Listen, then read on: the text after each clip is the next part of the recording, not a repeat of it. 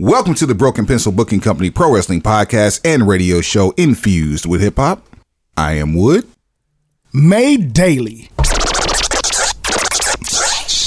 with organic, farm to table, localized, neuralized, sterilized, Scotch guarded for 2020 repellent, available online, shipped via Amazon, not available on Sundays, but now available on thebeastradio.com. Broken Pencil Logic. You stay classy, internet. I'm Suave Burgundy. This is the WrestleMania extravaganza-ish. You hear the excitement in my voice. Yeah, we are. I don't even know how I feel, man. Is it a celebration or a funeral? A little bit of both. Oh, man. It's a celebration of life. Oh, man. Hey, tell you what, man. So we're here for one reason only. Let's get this ball rolling. Hey. You know who ain't gonna win. You know who ain't gonna win. You know who ain't gonna win. Just say that bitch again. I know who ain't gonna win. You know who ain't gonna win. You know who ain't gonna win. We say that bitch again. One, two, three. Get your tail. One, two, three. Get the fuck on. One, two, three. Get your tail. One, two, three. Get the fuck on. Hey. I'm so like unenthused with this whole thing. We're gonna have to put WrestleMania on a t-shirt because they done killed this one. Airbrush. Oh, not the airbrush. Hit him with the little saint. Oh, no. It's gotta have a halo with some white clouds, blue background. You finna get the hood Photoshop obituary. Oh man. Oh my God. That might not be a bad idea. Just get a really because don't gas me up. Listen, don't do that. Listen, airbrush artists aren't trash. The idea of the airbrush t-shirt is, in my opinion, and I guarantee you, this WrestleMania t-shirt airbrush, this shit would go viral in a heartbeat. I'm telling you what the thing is like airbrush was done to such a unrealistic degree back when we were functioning that it doesn't. You can't resurrect that. You can't. When you put it on, it's gonna look the way it looks. That's not one of those things that like, okay, it's been gone long enough, and now you can bring it back. It's not vintage like champion like champion basketball jerseys or like Grant Hill Feelers. Like it doesn't have that same. It don't have that same bounce back. You put on a fully airbrush shirt, you just gonna have to accept that this is what it is. This is what it's gonna be. It ain't changing ever for anyone. Know that. Right. Like the flavor of Coke has not changed at all. Lemonade was a popular drink and it still is. That type of vibe. Why the hell are we going in like this? Well, we're about to run down this once again, the WrestleMania 36 do-over, aka the 2 nights of WrestleMania at Raymond James Stadium. 36.5. So this was at Raymond James Stadium. Or supposed to have been last year. Ended up being at it wasn't even Tropicana Field. It was at the Amway Center, wasn't it, in Orlando? I think last year it was at the Amway Center. Was it? I believe it was. Let me do my Googles here real quick. I forgot where they were. No, I thought it was the Performance Center. Was it the PC? Yeah, it was because they had one fan in attendance and it was above the ring. Yeah, they moved right after that. They moved locations right after that. Right on. Yeah, it was PC because Edge and Orton fought through the PC. Right, and again that fan. Yep, it was at the PC. Yep. Wow. Yep. Straight like that.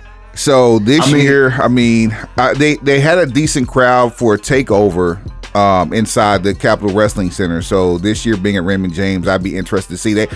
Tickets still haven't gone on sale yet, have they? Or unless it was just like a local thing. Tickets went on sale for what, WrestleMania? Yeah.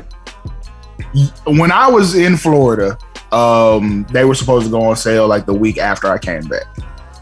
So they've been on sale. It's just, they're not doing the whole buy your tickets now and fly in, because that defeats the purpose. It really is a local groundswell. Like, if you're gonna buy tickets, you got to be in Florida or willing to drive to Florida just to buy the tickets. And Florida people are going to Florida all day long. Like Ema. Like they're Florida gone Florida.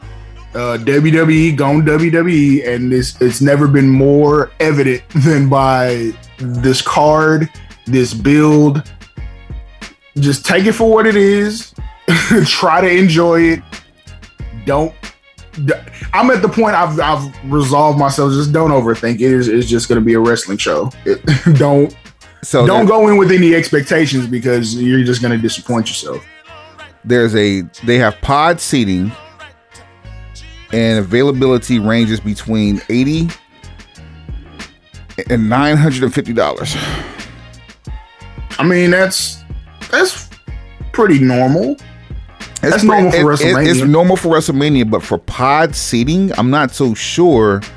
Like, first of all, I love pod seating. I love the idea of pod seating. You can get you can get maximum impact, because you get people who are diehard consumers to take part of something that's not just for wrestling, but for any type of outdoor event right now. Pod seating seems to be the move. Right. I really wish more places would embrace that concept, because you can still get that impact of a crowd while socially distancing and making sure that the people that you're around are the people that are going to keep you healthy. I am really interested to see how that concept works next year. I don't think we're going to have that next year. In my personal opinion, I really think as places like Texas keep Texasing, Florida keeps Floriding. Yeah. I got a feeling that everybody's just going to give a middle finger to health concerns because you've been vaccinated, and there's already been cases of people who have been vaccinated that still have contracted COVID-19. So I won't even get into the discussion of, vaccination and what the holes that are kind of being poked in the idea of where we are with vaccination right now. I'm just like, are they expecting 100,000 people to get into Cowboy Stadium and do what the Rangers just did for opening day? Bruh. First, like, what are your thoughts on that? Like, we're talking about 46,000 in the first official event for sporting event inside of a brand new ballpark that has been up for a year. How do you? What's your take on that, man? I think what you just said out loud is exactly my take on it. You took 46,000 people and sat them shoulder to shoulder in one of the most egregious, if not the most egregious state in the country. Like, fam, I've during this whole time, I hadn't seen Florida do anything like that. Florida just say I ain't wearing no mask, or I'm gonna go to the beach whenever I get ready. You took 50,000 people and sat them all next to each other to watch a mediocre Rangers team, because this ain't the World Series run teams from, the Ron Washington era. This is like, rebuild on a grand scale. It's got to say something when Florida looks at Texas and says, no shit. Like, Texas really just said, hold my beer. Like, that was our hold my beer moment. And I'm like, man, bruh. So I don't know what to expect from that. I mean, if there's such a thing as a super spreader event, that was it. That was that. Yeah. Today is Thursday, April the 8th. Year of our Lord. Year of our Lord. I say year of our Lord. Year of our Lord. 20 and 21. Hey, man. And this is going to be the who ain't gonna win for WrestleMania 37, night 1 and 2. Also, not to be outdone, our tournament game is on like on 1,000. Turn it. Immediately following who ain't gonna win this week is our WrestleMania main events tournament, Broken Pencil Booking Company style. Can you dig it? What more can we say besides tune in, turn up, get your brackets together so you can write them out as we talk you through them, and be ready to yell at your podcast streaming device, whether it be your car stereo, your home Bluetooth, your Amazon Alexa, your Hey Google, all that. Get ready to even your Apple HomePod. Make sure you get ready to yell obscenities, because there's going to be some points to argue. And I've taken a listen back to it, Suave. It's pretty good. It's pretty damn good. Well, I mean, like, how often do we swing and miss? We can't miss.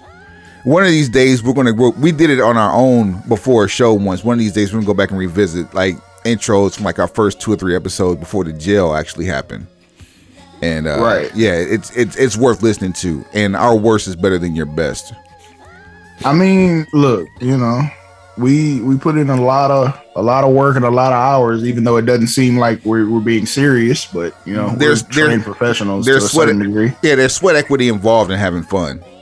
You feel what I'm saying? Like, it took a lot of it took 10,000 hours for this to look easy. Yeah, reps is what I'm saying. You had to put them 10,000 hours in. So now, when we're just spitballing stuff, it seems like we're operating at a higher level, and it's because we are.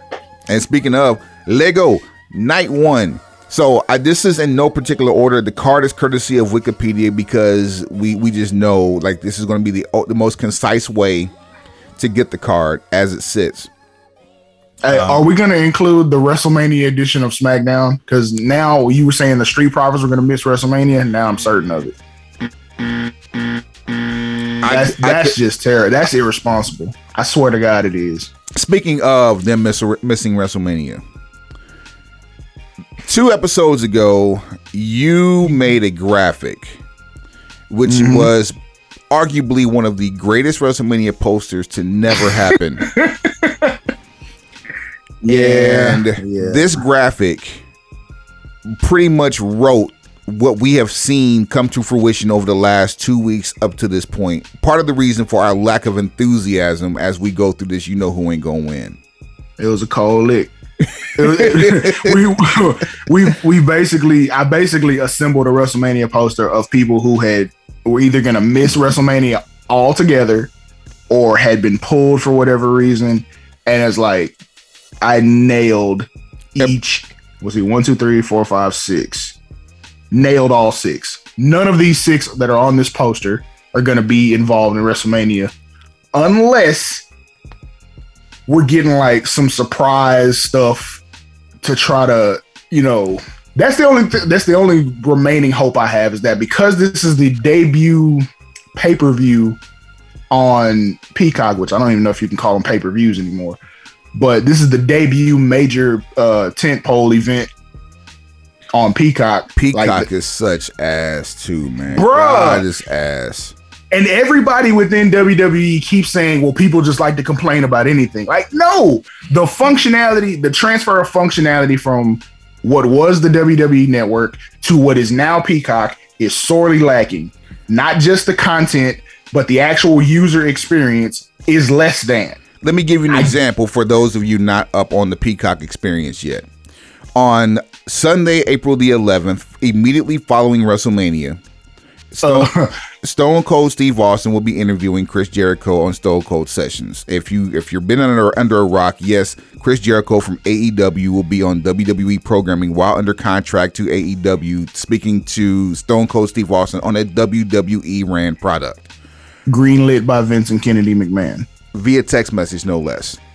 And emojis. And emojis. Which leads us to believe that there was a 13-year-old grandchild involved here, but that's another conversation. I feel like one of the older kids, it was either Shane, Stephanie, or Trips. Somebody got a hold of his phone and just sent back some emojis like, let's do it, shawty.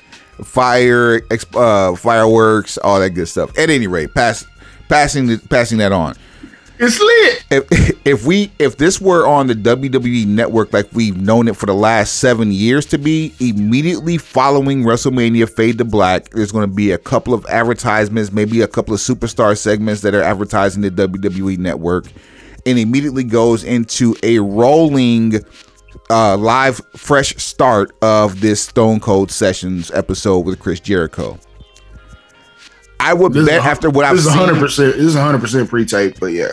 Well, but I'm saying, but it would be like a live environment. So, like, if WrestleMania goes off the air at 10:27, by 10:30, you would have seen 10 to 15 different clips of WWE shows on the network and talent that were rolling to the intro for the Stone Cold Sessions with Chris Jericho. Facts. From what we've seen this week with just like the Hall of Fame, which I don't even want to get into that bullshit. And that's no slight to the Hall of Famers whatsoever. Just the presentation is off. People and normally we're able to say that, you know, the WWE production team is undefeated. No, they took an L this time. They 1,897,001. Did they take an L, or did NBC/Peacock, affectionately referred to as the cock, because all of the subscribers are getting the shaft?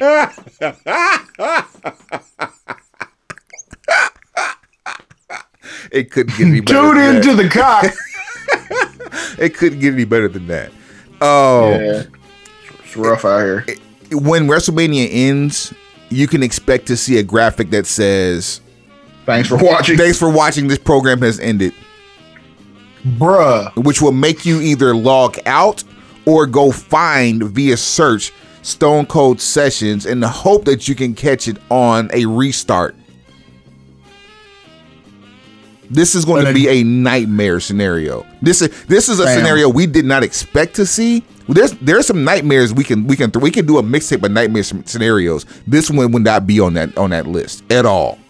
I'm concerned, will either one of these nights of WrestleMania be affected by the level of traffic? Because we've been saying this for a while, because like when WWE Network first started, people had issues with WrestleMania 30 just with the sheer bandwidth. I don't know if Peacock is ready to handle that. We're going to see. Again, Comcast Universal, it's time for you to put up or shut up, and we're definitely going to see. I'm going into this. First of all, which package did you get? Did you get the premium? Did you get the premium plus? I got the premium. Did you have any like additional advertising woes with the premium during the Hall of Fame?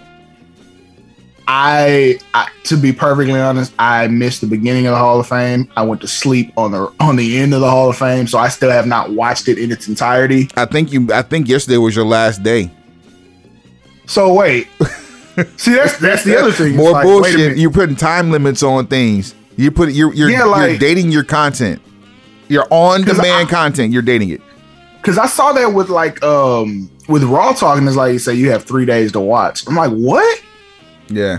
So, are you gonna do that with WrestleMania? Nah, there's no way you're gonna do it with WrestleMania. But I'm like, that doesn't make good sense. Like, that's really, then what are we paying for? None of this is making good sense. So these are all questions that are requiring answers, and we're going to find out on Sunday. Let's get to this card, man, because we can be on this week. This is a whole episode by itself for just talking about possibilities. On the cool, we might have to drop a double dose, but go ahead. Well, I mean, this is already going to be with, who ain't going to win. It's going to be a 3-hour episode, so let's make it happen. Let's make the best out of it. Let's do it. And this goes apropos for the inception of the BPBC, because I believe our first episode was almost 3 hours and it was highlighting WrestleMania. Oh no, we used to put on full pay-per-views.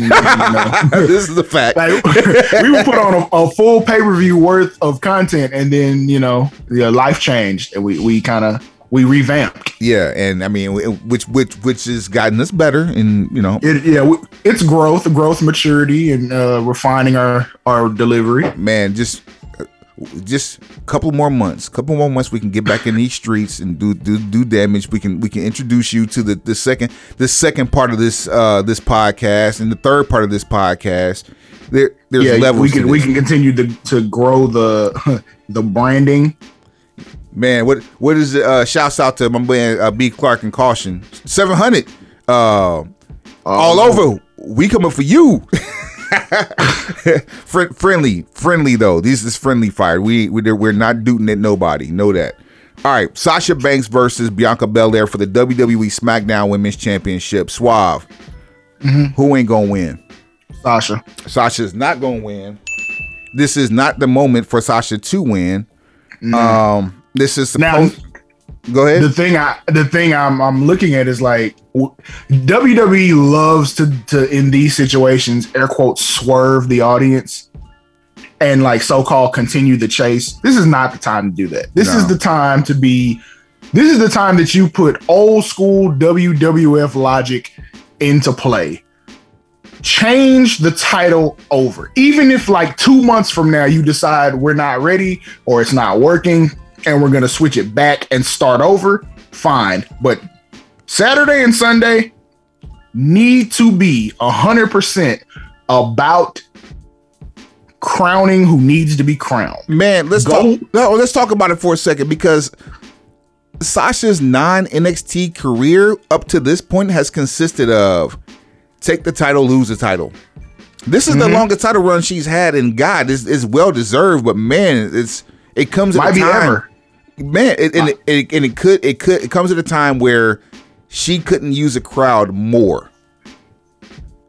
If this had a crowd, this could actually.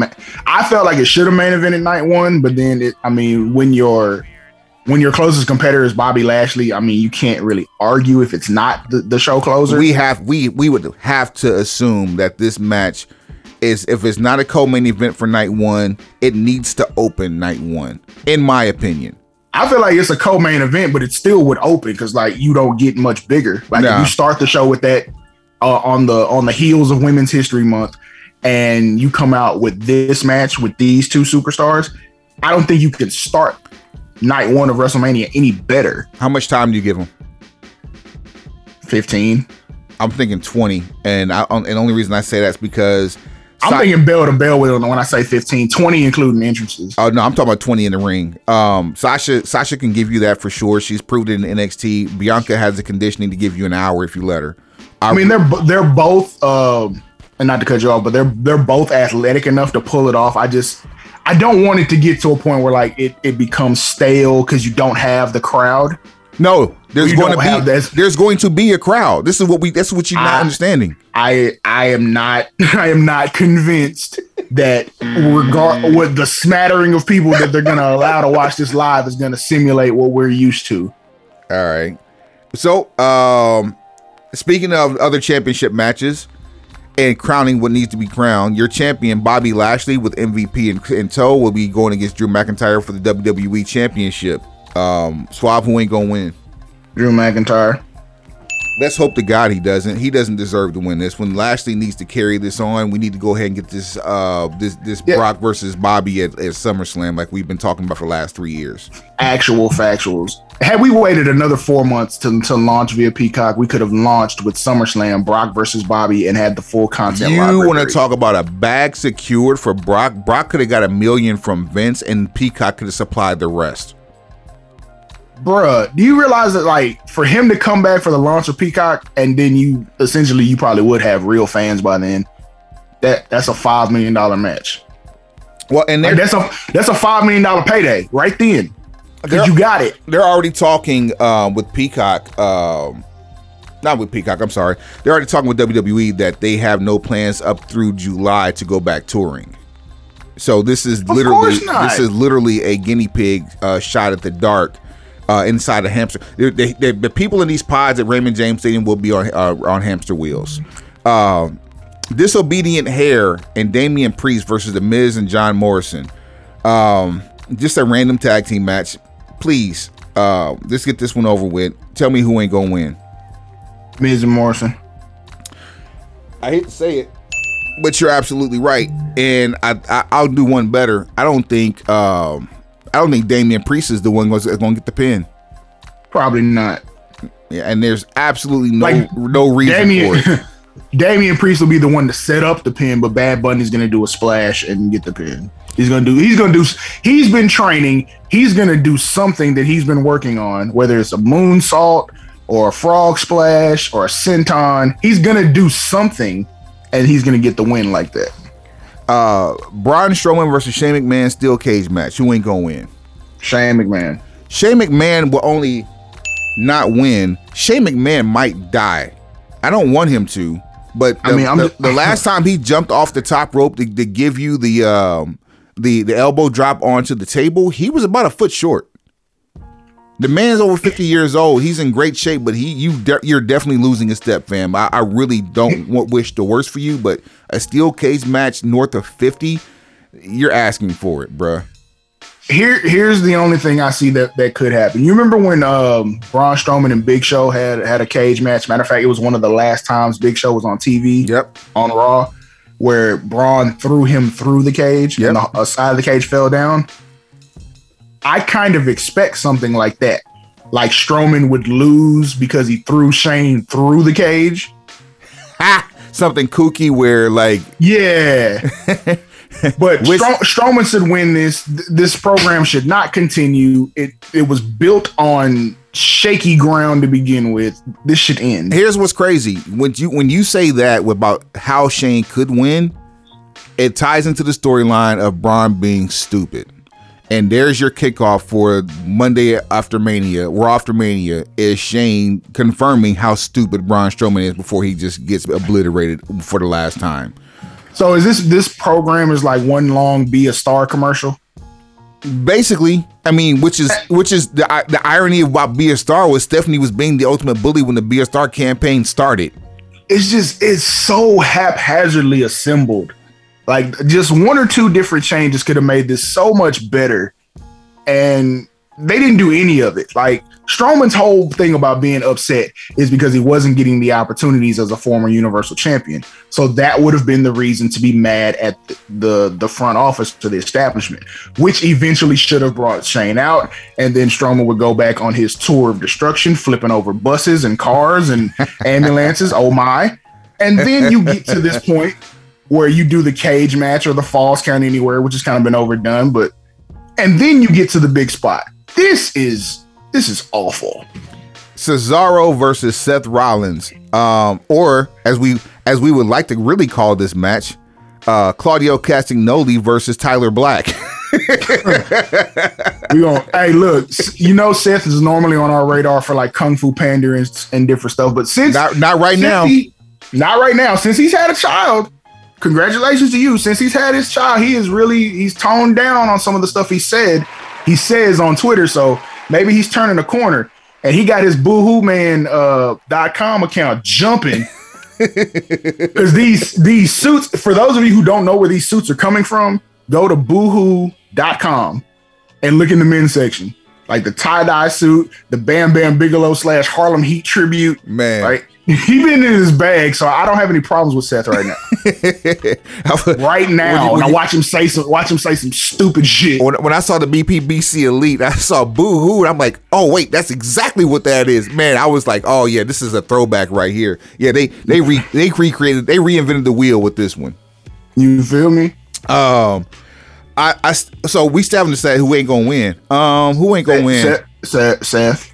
Like Cesaro deserves this moment. I hate to say it, man. We're going to be in disagreement here. Cesaro ain't going to win. Again, and for this episode of Who Ain't Gonna Win, I'm going with my own who should and who shouldn't. I'm not going with any WWE logic. I'm literally picking winners based off what I need to see happen. No, you're picking losers. You're picking losers. Probably because we know how things work up there. But I'm like, nah, fam. Cesaro has been trying to get a singles match on WrestleMania for entirely too long. He has as good of an opponent as he'll ever have. This is your opportunity to put him over. He has a WrestleMania moment by winning the Andre the Giant Memorial Battle Royal, eliminating the Big Show. But like, it's time. It's time to give him that singles match, solo star spotlight. You're not going to have a better opportunity, right? Which probably means he's going to lose. So, honestly, I think this is, of all the matches, this one stands to steal both nights in terms of wrestling. Facts. Now they should get 20 minutes at least. Now, if you tell me you're gonna shave Bianca and Sasha down to a strong 10 bell to bell just to give this 20, I'll allow it. If I'm sequencing this, I'm putting this as the if we can fit 3 matches in per hour, I'm going to fit this as the 3rd match of the first hour, and then I would rest it with the Bad Bunny match. Oh, Bad Bunny's definitely going to be the let me up. Yeah. All right, and then finally on night 1, we have the women's tag team turmoil match, which features Lana and Naomi versus... Oh, no, that's the let me up. Something tells me this is going to kick off the pay-per-view. Lana versus Naomi, Lana and Naomi versus Dana Brooke and Mandy Rose versus the Riot Squad versus Natalya and Tamina. Like we were talking about in the pre-roll, I think there's gonna be a mystery team. There's gonna be an extra team that's not advertised. And you know what's crazy about you saying that? This is the exact same. This will be as big of a letdown if that happens as Matt and Jeff Hardy re-debuting this way did at WrestleMania 33. You thought that was a letdown? No. I said the way that this will be put together will be as big of a letdown as Matt and Jeff Hardy was a pick me up. If I didn't say that, I apologize. Gotcha. But no, that was a moment. Gotcha. That was that moment was akin to AJ showing up at the Royal Rumble. Like I feel like the transgressions of WWE with their women's division have been great. I'm looking for Bayley and Charlotte to form a team and be the mystery team, but that's me fantasy booking, spitballing, throwing darts into the darkness. So, who ain't gonna win this? Lana and Naomi. They won't win. You gonna pick one team that's not gonna win? I'm gonna say anybody not named the Riot Squad is not gonna win. You got the Riot Squad going over? Yeah.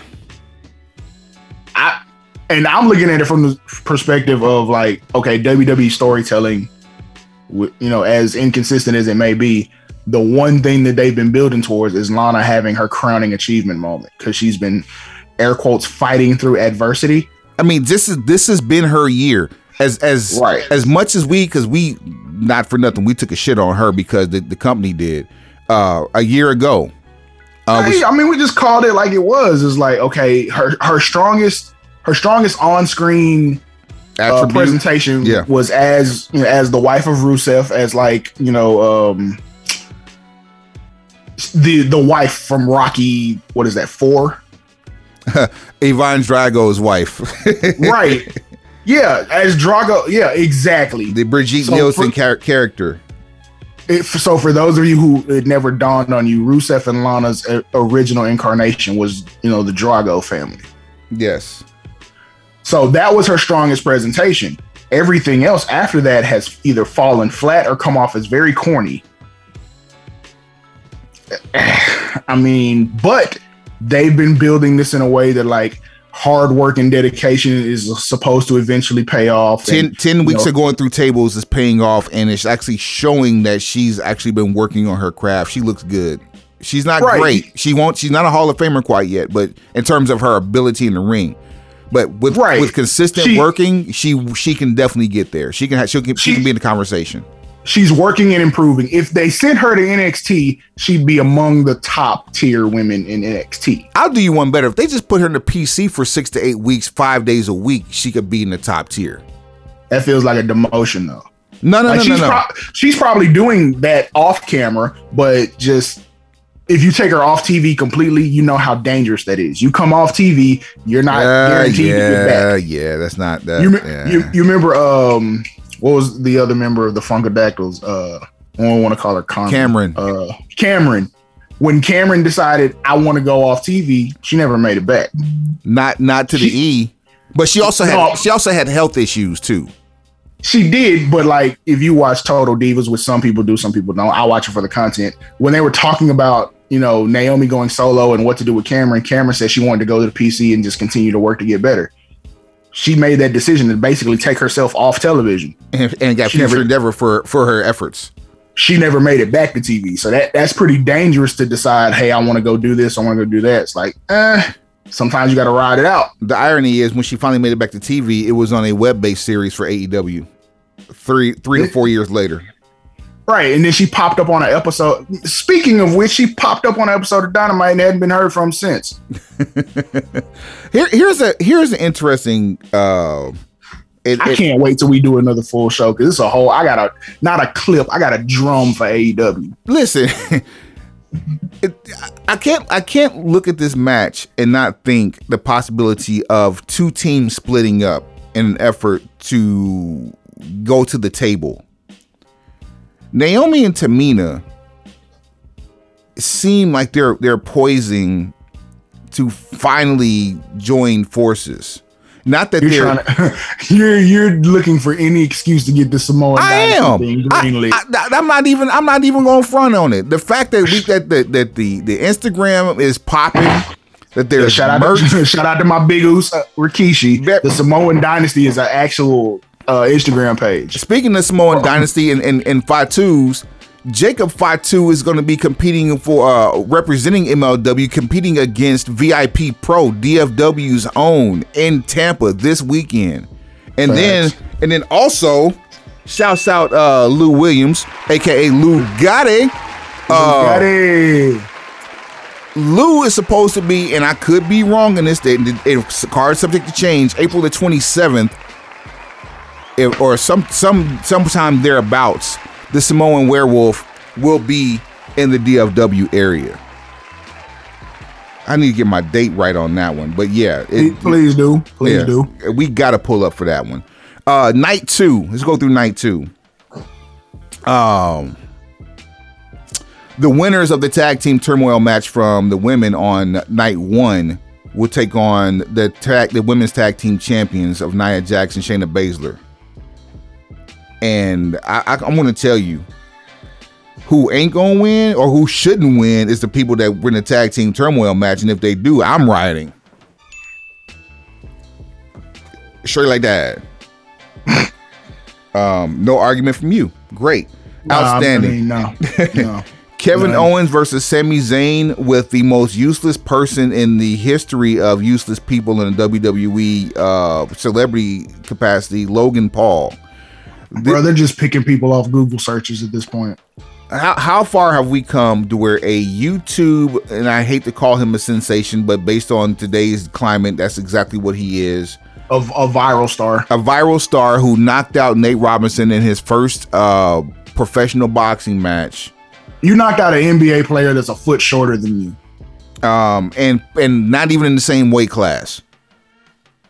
That. Like, you're supposed to do that. Like, let's come on. You're supposed to knock out someone a foot shorter than you. Never mind. So I'm gonna go off on a soapbox. Keep going. Kevin Steen versus El Generico, and it's not. We can't even call him that because Kevin Owens is in his Kevin Steen bag on pay-per-views as of late. Sami Zayn we haven't really seen much of other than on SmackDown. Who ain't gonna win? Early contender for match of the night, show stealer. I'm gonna go Sammy not gonna win. I'm gonna go Kevin ain't gonna win. We'll be in disagreement there. You think they finally gonna build a program with those two? Yep. I would like a long-term program? Long-term meaning that's gonna last through SummerSlam. I'm gonna say yes. I'm for it. So cool. For the US title, Bro Jackson, Matt Riddle versus. Nah. We're not gonna do that. Nope. Start over. Do it again from the top. Here we go. 3, 2, 1, go. Your U.S. champion Matt Riddle versus Sheamus. Start them shits over. Here we go. 3, 2, 1. Yeah. Your U.S. champion Riddle. Charlemagne.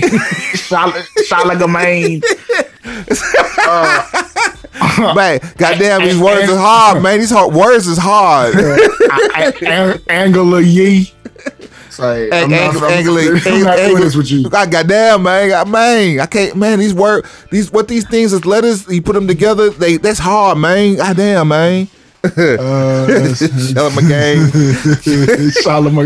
Charlamagne. Riddle versus Sheamus, man, for the U.S. title. Who ain't gonna win? Sheamus ain't gonna win. Nah. Man, I'm wondering, do we get our backstage segment with Riddle and RVD? I hope that we would, because they should all be in close proximity. I really hope it's after the match. It will make more sense that happened after the match, and that Riddle win, and it happened after the match. Yeah, a post-match interview, and then Van Dam shows up, and they leave on scooters together. Bro, you see what I'm saying? You see how easy this is? It's a layup. Someone should be cutting me for a nominal fee, soon to be a phenomenal fee. Man. I will take some of this broken pencil knowledge, slice it off, and put it on your plate. So I need lunch money for that one and the last one. I absolutely hate you. I need this one and the last one lunch money. Thank you so much. Thanks for playing our game. Yeah, it's too late. It's too late. I absolutely hate you. I need those last two, and I'll do something responsible with it. I'll buy Bitcoin and buy lunch. And because of how fast you ripped through that one, I'm not going to give you the full amount as promised. I'm going to give you half the amount because you didn't have and half the time. What is this? Yes. What is this? Heal me, I heal you back. That said, heal me and I heal you back. Shouts out Money B. And I heal you back. For real. What up, Money B? Randy Orton versus The Fiend. Do we care? I mean, I care, but I'm on the verge of not. Chicken fried Fiend. Deep fried Fiend. You know who really needs to win this match more than anybody is The Fiend. So I'm going to say Randy Orton ain't going to win. Whoa. I mean, here's the thing. Orton is the de facto heel here. Here's the thing. But yes, keep that on standby. Orton's the de facto heel because he set a guy on fire. It's just, how do you turn the Fiend into a face when he's deep fried? So you do all this character building, and character rebuilding for Randy to show humility in his later stages of his career, as he is now the locker room captain. He's now where Undertaker was, and on screen, he's still an asshole. Okay, and I'm totally okay with that. I don't need him to be smiling babyface. I don't either. But you can't give him all this shine to build to show his humility as a human being, to make him be a dick on camera, when people like me and my son still like secretly smile like Jamal and Silas on How High when he comes on the screen. I don't care what he's doing, he's gold. And then you put him in the ring against the Fiend. You put him in the ring against the Fiend, Chicken Fried Fiend, and you want to cheer the Fiend because the Fiend, you know, the Fiend is the best thing that's ever happened to a character in WWE since The Undertaker. And they've ruined it. It's like I've seen them just time after time, decision after booking decision, creative bomb after creative bomb. They have ruined it. I do not have any faith that it'll return to what I once thought it was from like SummerSlam 2019. We'll never get back there. But how do you look at Alexa Bliss and like sitting crisscross applesauce in a pentagon and Fiend get doused with gasoline, looking like the Toxic Avengers' older cousin? Like, how are you supposed to look at that as a face? Which I understand there's, ambiguity and all that in between. It's just, have you ever put gasoline on your shoes? Like, have you ever poured gas on your shoes on accident at a gas pump because your truck overfills? Nope. Never. You never. Not. Okay. I'm far too careful with my footwear. I mean, think about who you're talking to. But yes, I understand that premise. Yeah. Okay. Even your fingertip. When you get in the car, that lingers for hours. It doesn't just go away. You have to scrub that off. You can't hand sanitizer spray that off. Yeah, it's not going anywhere anytime soon. Even when it's off your hand, you still smell it because it's that strong. It's that unforgettable. Right. You're not going to get rid of that in the wrestling ring.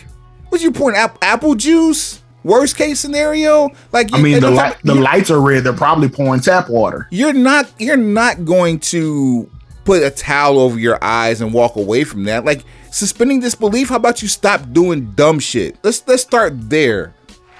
We threatened to set people on fire in 1998. We're actually setting people on fire in 2020/2020.5. Remember how that happened with The Undertaker and the entrance ramp? What makes you think that was an accident? Those are 3rd-degree burns on accident because of pyro. So why wouldn't a person get 1st-degree burns on purpose while a man gets 3rd-degree burns on accident?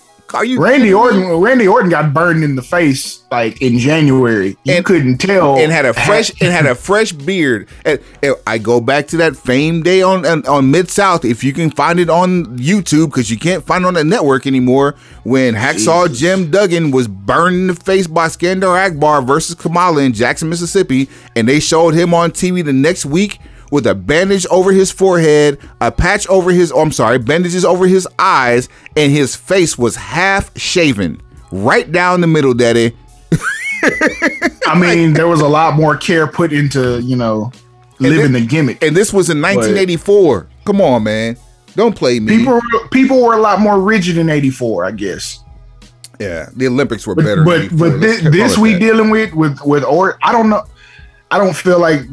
I feel like the fans are gonna lose. That's who ain't gonna win. The fans, because there's no this is just the talent assembled is good enough to pull off something spectacular. This just summarized the entire weekend that we have ahead of us because of our lack of enthusiasm going into one of our favorite segments on this show.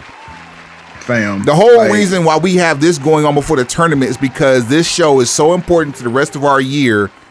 And we have no enthusiasm for the most important segment of the year for our show. Bro, we off that. We off that. Right. Okay, here's the bet. Will this be better than WrestleMania 33? Here's the thing. That's gonna be funny forever. 33. So you remember 33? There was the Universal, well, it wasn't even the Universal, but SmackDown Heavyweight Championship, which actually was the WWE title, where they had that they were in a crowd and they had all these like projector tricks to project stuff onto the mat from the ceiling. I don't know who thought that was a good idea, but yeah, is it going to be better than that? Only because it's pre-recorded. That's all I got. This one's going to be cinematic? I'm it doesn't say that it's going to be. I'm going to bet money that part of it is. I just I don't know if you've ever seen the setup for CGI at a WWE event, but I remember at 25 when Triple H came to the ring on TV, you saw him hurl a sledgehammer through a plate glass window going into the entrance ramp that led to the ring. Remember that? Yep. Okay. What we saw in Houston was a contraption that was probably about 6.5 or 7 feet worth of pipe going tall, and then across, like basically looking like a doorway made out of pipes. All right. Which was more or less at borders, all it really was. And he hurls this sledgehammer through these pipes, and we're wondering, okay, what the hell was that? No one's cheering. There's no reaction in the crowd because everyone's wondering what the hell happened. Go back and watch it and hear the crowd erupt as he throws the sledgehammer through that. There was no reaction from the crowd because that's not what we saw. We didn't see the glass burst. I'm just afraid for what's gonna happen because I'm like, if you were to let them like work a real match, I'm pretty sure they could come up with something dope. Because Randy doesn't really give you duds. And they've been piping noise in for a year, so they can do whatever they want to. And like you said, Randy doesn't shoot slugs. He doesn't fire duds. He shoots slugs. It's coming full throttle. Pause. Like this is the first time in the incarnation of the Fiend where I feel like the gimmick is gonna hold him back from performing, unless they have something really cool. Which, I mean, you know what that means. If they have something really cool planned for either a cinematic, like. You've set people on fire. Like, what is the next logical step? You better, if you're going to bring a Wyatt in, it better be the Ultimate Wyatt. You better bring in Bo Wyatt. Are we going to have a two doinks moment? Like, nah. They look too different to pull that off. They're almost the same height. But we had a completely different fiend that could have been Bo. Nah, because Bo's not that tall. You remember? You're right. The one they poured gasoline on was taller than Randy Orton. Randy Orton 6'5". That was almost. You feel what I'm saying? Like Bray Wyatt in real life is like 6'1". Bray Wyatt's my size. Oh, I forgot about that match too. Now we talk about it. First night there was another match that I missed. The New Day versus AJ Styles and Omos for the tag team championship. Who ain't gonna win? Unfortunately, New Day. Here's the thing. See, I'm getting trigger happy with here's the thing. Unfortunately, you're right. My Cash App ain't rung off yet either. Shut up. Wait, hold on. Here. There it is. Nah. Hit that Ron drop because price just went up. I need my 2 lunch monies. Man, where is the Ron at? Let's see here. I got this shit scattered everywhere now. Price just went up. I think is that moving? Oh, there it is. Price just went up. Price just went up. Famo. Yeah. All right. So, that's terrible. We had to go back to night 1 just for that quick letdown. All right. I mean, I honestly expect night 1 if everything goes even halfway according to plan. Like I'll be entertained, but I'm gonna work on between now and Saturday lowering my expectations to a point to where I don't have any. All right. So you want me to bring you up or bring you down right now? Dealer's choice. 2 or 4. Pick a number. 4. Big E, your champion, your U.S. or your Intercontinental champion versus Apollo Crews in a Nigerian drum fight. Who ain't gonna win? Okay, before you do that, the going bet is that on my end is that they're gonna try to recreate Challenge Day from Black Panther. Here's the thing. The power of the Black Panther has been stripped away. We will not have it all. But I expect them to try to do that because when they said Nigerian drum fight, I'm like, yeah, somebody saw Black Panther. So we're going to have Nigerian battle drums at ringside while we have a no holds barred match.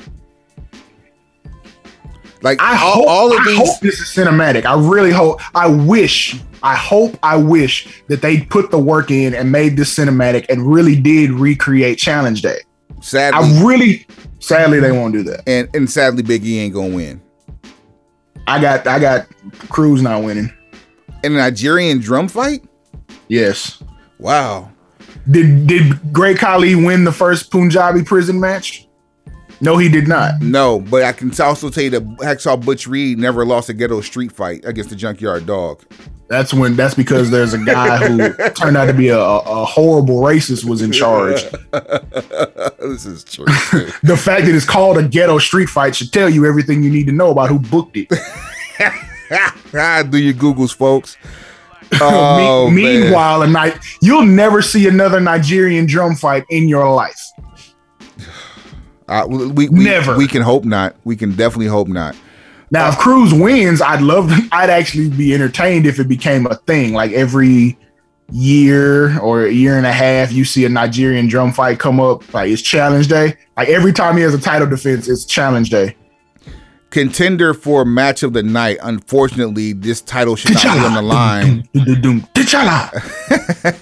We have your women's champion, your Raw women's champion, Asuka versus the de facto challenger via botched pregnancy. What better way can I put it? Botched COVID test, botched pregnancy, botched booking, botchamania, botched backstage, botched production, botched McMahon, Rhea Ripley. Botulism. So you know how you ended up with this match? You had a real pregnancy and a false positive to get here. A real pregnancy, false positive, coupled with COVID. Bruh. Lacey Evans gets pregnant, which knocks her and Ric Flair off TV. He said nice. Then Charlotte Flair has a false positive, but does get COVID. And now here we are, Asuka versus Rhea Ripley. They're going to crown Rhea Ripley. Asuka has done a phenomenal job as Raw Women's Champion. I think it's just they're ready to make the switch. What I really want to see is Charlotte come in destroy both of them to the point of injury, to where Asuka can't defend the belt and the belt has to go up for grabs. That's what I want to see. Unfortunately, I think Rhea Ripley's going to win this belt. Yeah, I don't think you should have Ripley start off with 2 WrestleMania L's in a row and get done in by Charlotte twice. I'm good. Like, go on and crown Ripley and start the program with Charlotte next night on Raw. The only way I'm in agreement with Rhea Ripley losing this match there's one way. There's only one way. Is if on Monday Night Raw we get the return of Becky Lynch. No, thank you. And I'll do you one better. And the return of Ronda Rousey. That's the only way. It has to be both. You know what? Nah, screw that. Look at the cover. If you bring both of them back, whether it be the next night on Raw or in the same month or in the same proximity of time, that is your main event for SummerSlam. Look at the cover. All of them. Bring all 3 of them back the night after Mania to confront the champion. I mean, that's cool and all, but because there's story for each one of them except for Ronda. If we can just get through 4 months and get us to SummerSlam, that's all I want. Just get us to SummerSlam. I will take Becky versus Ronda and then Charlotte versus Ripley. Put it on that card. I'm totally okay with that. I really wish we could go back to having champions on TV in 3-week cycles. The Intercontinental and the U.S. title, U.S. champion should be on TV every other week. Your world champions or your top champions should be on TV once every 3 weeks. The champion for a particular gender should not be on the same on TV the same week for either brand at the same and then also you should not have the women's champion and the men's champion on a particular brand on TV the same week at the same time. It's just weekly TV should be reserved for either U.S. title defenses or male or female tag championship defenses. And that includes promos. The champion does not have to be on TV every week. You know who the hell he is. The world champion, just film a vignette. You know what I'm saying? Not even. Just show him on TV once every 3. Next week, we have the returning men's champion or women's champion. Like every week, there should be that announcement at least once on one of the 2 programs. Let me back up because that's we're gonna have a whole other show. Finally, yeah, that's the recap show for WrestleMania. How to fix it, man. Finally, let's go with the match of the weekend, which should be a 1-on-1. I just don't know how to feel. Yeah. We have the no allegiances to a crowd champion. WWE Universal Champion Roman Reigns, head of the table. The guy versus the perennial face for Mania, always Daniel Bryan, going back to 29. Actually, go back to 28. And then Edge, who has now completely done a 180 from the time he returned at the Royal Rumble to going back to 2007 form. Edge is such a phenomenal performer. Like, yeah, I just got to give him his credit. Yeah, man, he's very good. He is very good. Edge reminds you Jamaica's good of 2007, while he's a 50-year-old man wrestling a 35-year-old style. Bruh, he's not 50. He's damn near. He's closer to 50 than he is to 30, but still. He's not 50. All right, he's 40. He's 47. Is he? Yes, he's 47. Oh, we'll see. Yeah, he's 50. Now I'm the bad guy. Got it. No, I mean you're not the bad guy, but if you're 47, yeah, you're on the top side of 45. Yeah, he's 50. Who ain't gonna win?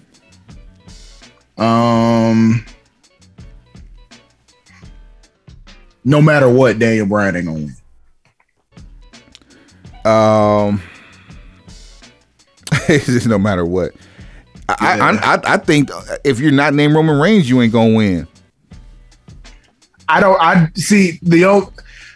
My feeling is the only reason this became a triple threat is to get the title off Roman without beating him. so that you can later crown him again before it's time to get ready for The Rock. But this ends night 2. Yeah, this is the go home. This is the last thing you see before Stone Cold and Jericho. This is the first time we've seen Roman in front of a crowd since January of last year, which is the most dangerous and scary shit of the whole show. Yes, no doubt.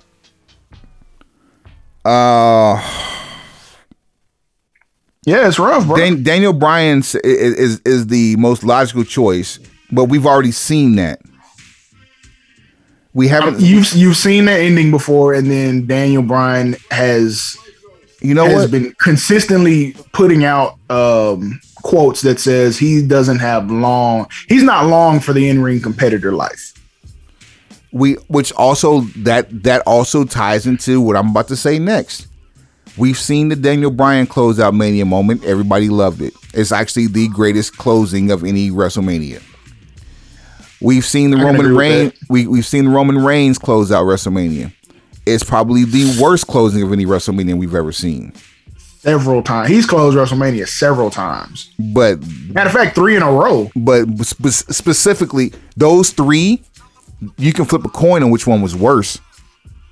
32, 33, and 34. You can flip a coin. They're all bad. In fact, one of them people walked out on before he even pinned 1, 2, 3. Yeah, that's pretty phenomenal. The one person who hasn't done it in a while, and every time he's done it, it's actually gotten the exact same reaction, whether you liked him or you loved him or you hated him, was Edge. I say if you're not named Edge, you're gonna lose. Or you're not going to win. And that's how you play. You know who ain't going to win right there. For the sake of weekly TV, I kind of like the idea of heel Edge going over. Because like now you have a sick, vicious heel on top. Think about this. When is the last time we've seen sick, vicious heel Edge with no one in his corner? Has that ever happened? I don't think it has. Vicky Guerrero. It did. Right when he turned heel, looking for his first title shot. So that's like around WrestleMania 21, where he ended up winning Money in the Bank. Wasn't Lita around then? Not when he first won Money in the Bank. I think that happened like right afterwards. But I'm saying for Mania. No, she wasn't. At least I know she wasn't at ringside, but I had to go check my Googles on that. I thought it all came to light like going into the summer. Let's see here. But again, I always say 2005, 4, 5, and 6 are like fuzzy for me. Let me try 21 real quick and look and see. Edge won the Money in the Bank at 21. Because there's that brief period before he's with Lita where he starts his heel turn because he's never had a heavyweight championship match, and that's where he gets a like backlash or something against Shawn Michaels, and then he starts his turn because of not ever getting the opportunity. Might have been when they were still doing Taboo Tuesday or something. So I think I'm right, because when we're talking about Mania, Edge as a heel, 22 is with Lita, and again, 22 is with Lita because that's against Mick Foley, right? And that's a hardcore match, no belt on the line, but still we're talking Mania. Yeah, I'm saying 21. Right, 21 was a multi-man match. That was the first ever Money in the Bank. Yeah, I don't think she was there for that. No, there was nobody there for that. It was just that's what I'm saying. Yeah. Like I don't think the whole thing with Lita came out, which eventually led to the match with Matt Hardy. I don't think that happened until later on. And I also don't think that anybody had to say, yeah, Christian did. He had Tyson Tomko. Okay. So yeah. I like Edge. I just don't recall Edge being a heel, winning or getting a heel reaction at the end of a WrestleMania holding a belt up. And I think this would be a good look. Again, maybe I'm thinking too much into this, but I think Edge actually. I don't want Roman to lose it, but I think Edge walks out with the belt. Okay. All right. That's he ain't gonna win the unenthusiastic version. Stay tuned. We got the tournament up next, so this is just what we do. This is what they're giving us. Broken Pencil BC on all things social. Show at brokenpencilbc.com. There's Broken Pencil BC on what? Everything. We got a loaded episode of just talking shit next week, so y'all get ready for it. Make sure you engage on socials, whether it be direct message or email. Let us know what you're feeling, what you're not feeling. We want to call you out by name. If you're listening to this, please hit us up. We got a lot to talk about. Chris Jericho hit a body bag last night. The recap bear trap, bruh. Because we still haven't publicly addressed the dismantling of the Hurt Business and all the things that go with that. So what I'm hoping is that WrestleMania Night 1 will sort of fix some of that. There's levels to the madness, and we have a lot of madness coming before us. So make sure that you're a part of it. We appreciate you. This is the start of season 4 for us. Let's get it. Tournament time. Let's go. Yeah. You know what it is. It's time for another Broken Pencil Booking Company Pro Wrestling podcast and radio show infused with hip hop. Tournament brought to you by the Generals and Broken Pencil Booking Company Pro Wrestling podcast and radio show infused with hip hop. I am Wood. Yeah. I mean, tournament turn up. No Tourette's. Ladies and gentlemen, you stay classy, internet. I'm Suave Burgundy. As always, this is. Whoa, hold on. Do that right. It's got a real Fast and Furious 5 vibe going on. You know right what I'm now. saying? Like, where's Tego Calderon when you need him? Somewhere, so he's somewhere with a really strong Spanish accent. Talking like this. Tego en fuego, young Tego en fuego. Straight like that, man. Yeah, so we've been doing these tournaments for a while now, and we do it quite like no other. You already know what it is. You know what I'm saying? And this one's going to be no different. It's also on brand for what we've been doing, and especially considering the time of year that's upon us right now. This is WrestleMania season. It's wrestling Christmas. Man, it's beginning to look a lot like Christmas. From the last Sunday in January to the first Sunday in April, it's usually like the most joyous time of the year for a wrestling fan. And this is going to be no different. We are doing a few different WrestleMania tournaments. This one's special. We are doing the best ever WrestleMania main event tournament, as only the BPBC, the Broken Pencil Booking Company, can do it. You know what I'm saying? So what you people have to know is, before you get into all your bitching and belly aching, when we say main event, we are talking about the last match on the card. The match that happens before credits. The reason that the person in that match gets the biggest bonus. The one that puts the asses in the seats. Yeah, go ahead. Yeah, give them the sauce. You feel me? Like the match that happens before the fireworks and pyro, when they set the pyro off across the entire stadium, and then they put the little caption down in the bottom right-hand corner, all rights reserved. That's the match we're talking about. The last person you see being the first person you see when you wake up on TV the next morning, and the first person that kicks off Monday Night Raw on what we call New Year's Day for the wrestling community. The Monday after Raw. There's got to be a Monday after. So there are 37 to date. This is today for this tournament, February 26th. Yeah, my lord. Yeah, my lord. I said, yeah, my lord. Yeah, my lord. 20 and 21.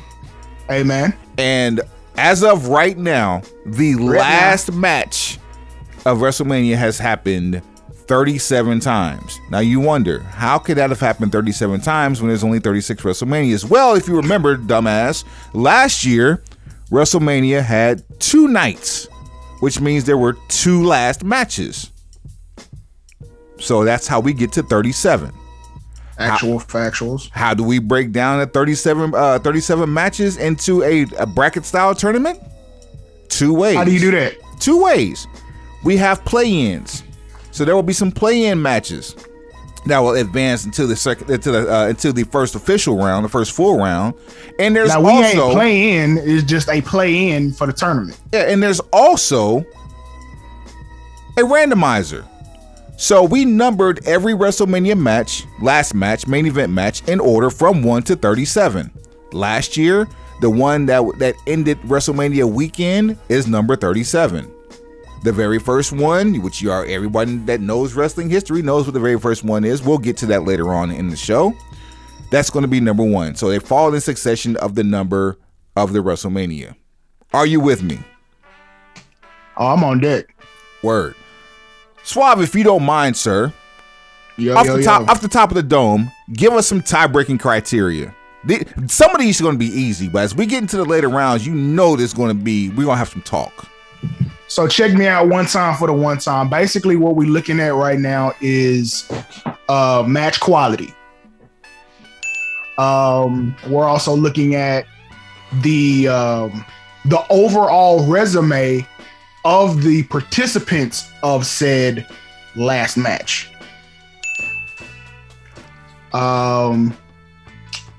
Let's see, match quality, resume of participants. Obviously, we're always going to throw in that caveat of personal favorite. Biggest impact, if there is one. How many criteria is that? Because that's we usually do 3 for a tiebreaker. That's actually sure 4 now. What was the last one? So we had quality of match, resume of participants, your favorite, and impact. An impact. So overall impact or match impact? Overall impact. Overall match quality, match impact would be match quality. Okay, and I'm sure just from that alone, we can knock out any one of the other 3 criteria to make it a 3 criteria thing. So if we ever have any issues, those are our 4 criteria there. Anything else you want to throw in? I think that should be good. Because we'd have to get off into the weeds to do how much money did this WrestleMania gross and how significant is the main event playing into the gross of the event, and we keeping it fun. Well, we'll throw some numbers out there because the attendance does matter. And so we'll compare the attendances as well as we get into this tournament here. So it does, but then there's also the caveat of the last WrestleMania, which has 2 night-ending main event matches. They have no gate whatsoever, but they had 1 fan, and it was such good shit. Straight up. So without any further blasé splee, as they say. Let me see. Yeah. Let me see if I can pull this bad boy up here, shall we? Where's this bracket at? For some odd reason, I'm having trouble pulling that bad boy up here. I have it. There it is. All right. Oh no, it's good over here. All right, so the first that ain't got shit to do with me. Yeah, the play-in rounds are going to feature the following. Oh, there's 1, 2, 3, 4, 5 play-in matches. The very first one, let's kick it off with this one here. All right. And let me pull up the actual cards. And shouts out to Jake One for the soundtrack, and Marco Polo, and Nicholas Craven, and M. Slago, a few other guys who provide the soundtrack for these shows here. I sent you a link for the tournament bracket as well as the actual main events themselves, right? Just the tournament bracket. Okay, so you didn't get the main event list? No. All right. I pretty much know these by heart. I know. If anybody does, it's Suave Burgundy, ladies and gentlemen. I mean, we've done it before on the show. I named them all. House of Learned Doctor. you know what I'm saying? I don't be out here just playing and cosplaying and no, I don't do that. All right, so I just sent it over to you just for checks and balances here, just to make everything on the up and up on all sides here. You follow along at home if you like, or good gang. You know what I'm saying? So the first round we have WrestleMania 22 versus WrestleMania 36. WrestleMania 22's main event: John Cena, your champion, versus Triple H for the WWE Championship. No, that's wrong. That's it. I saw 22. I'm sorry. That is right. That's from the Rosemont Horizon, or now the Allstate Arena. Versus, 36. And which night of 36? Yeah, so that would be the first night. So that'd be AJ Styles versus Undertaker in the Boneyard match. We going with the shit early, huh? Did night 2 of 36 just end up in the tournament randomized? No, it's number 37. Night 2 is number 37 and on the bracket. All right. So whenever we get to 37, we know that's going to be the very last match of last year's WrestleMania. Gotcha. I'm gonna go. Man, it's hard. It's hard for me to front on a Chicago crowd. I'm gonna go Cena and Triple H.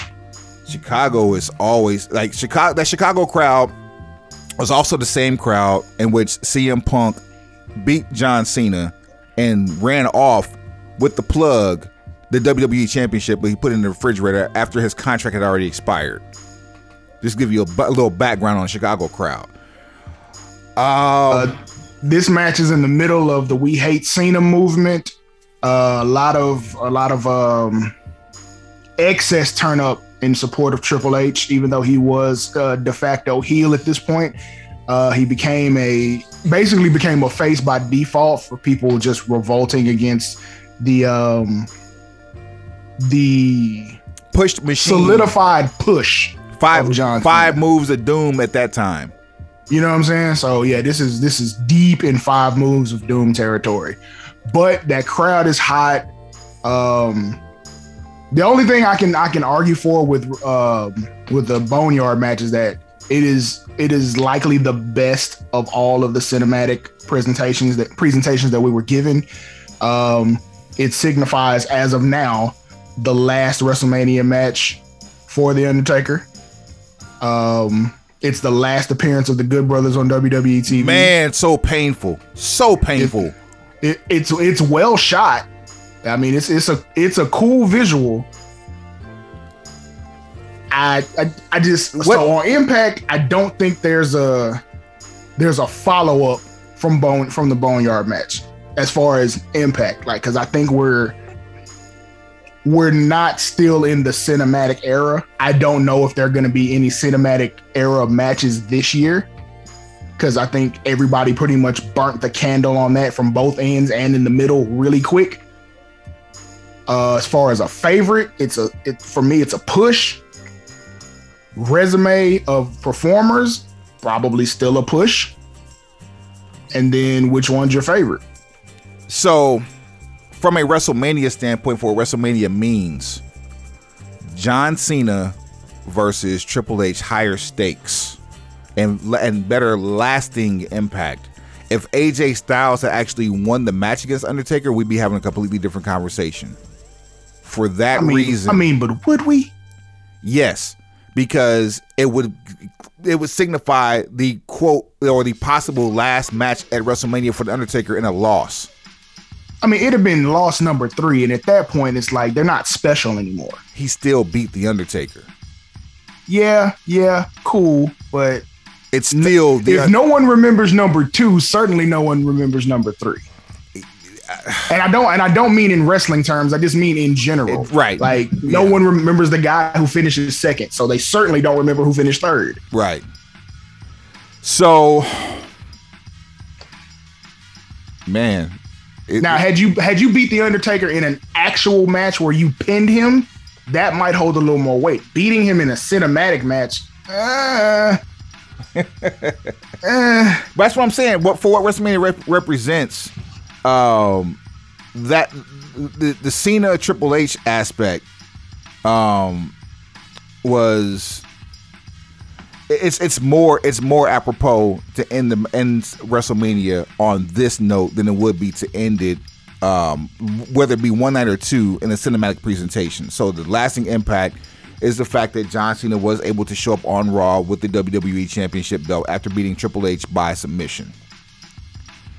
For that reason, I'm going to go with WrestleMania 22 advancing to the first full round over AJ Styles and Undertaker. What do you say? We took the long way to the living room. Yeah. All right. Triple H advances. Let's see here. Don't just put that solely on Triple H advancing. Don't do that. All right, my bad. Triple H and John Cena advance. How about that? Thank you. Good God. Jeez, man. All right. What's that? Another play-in.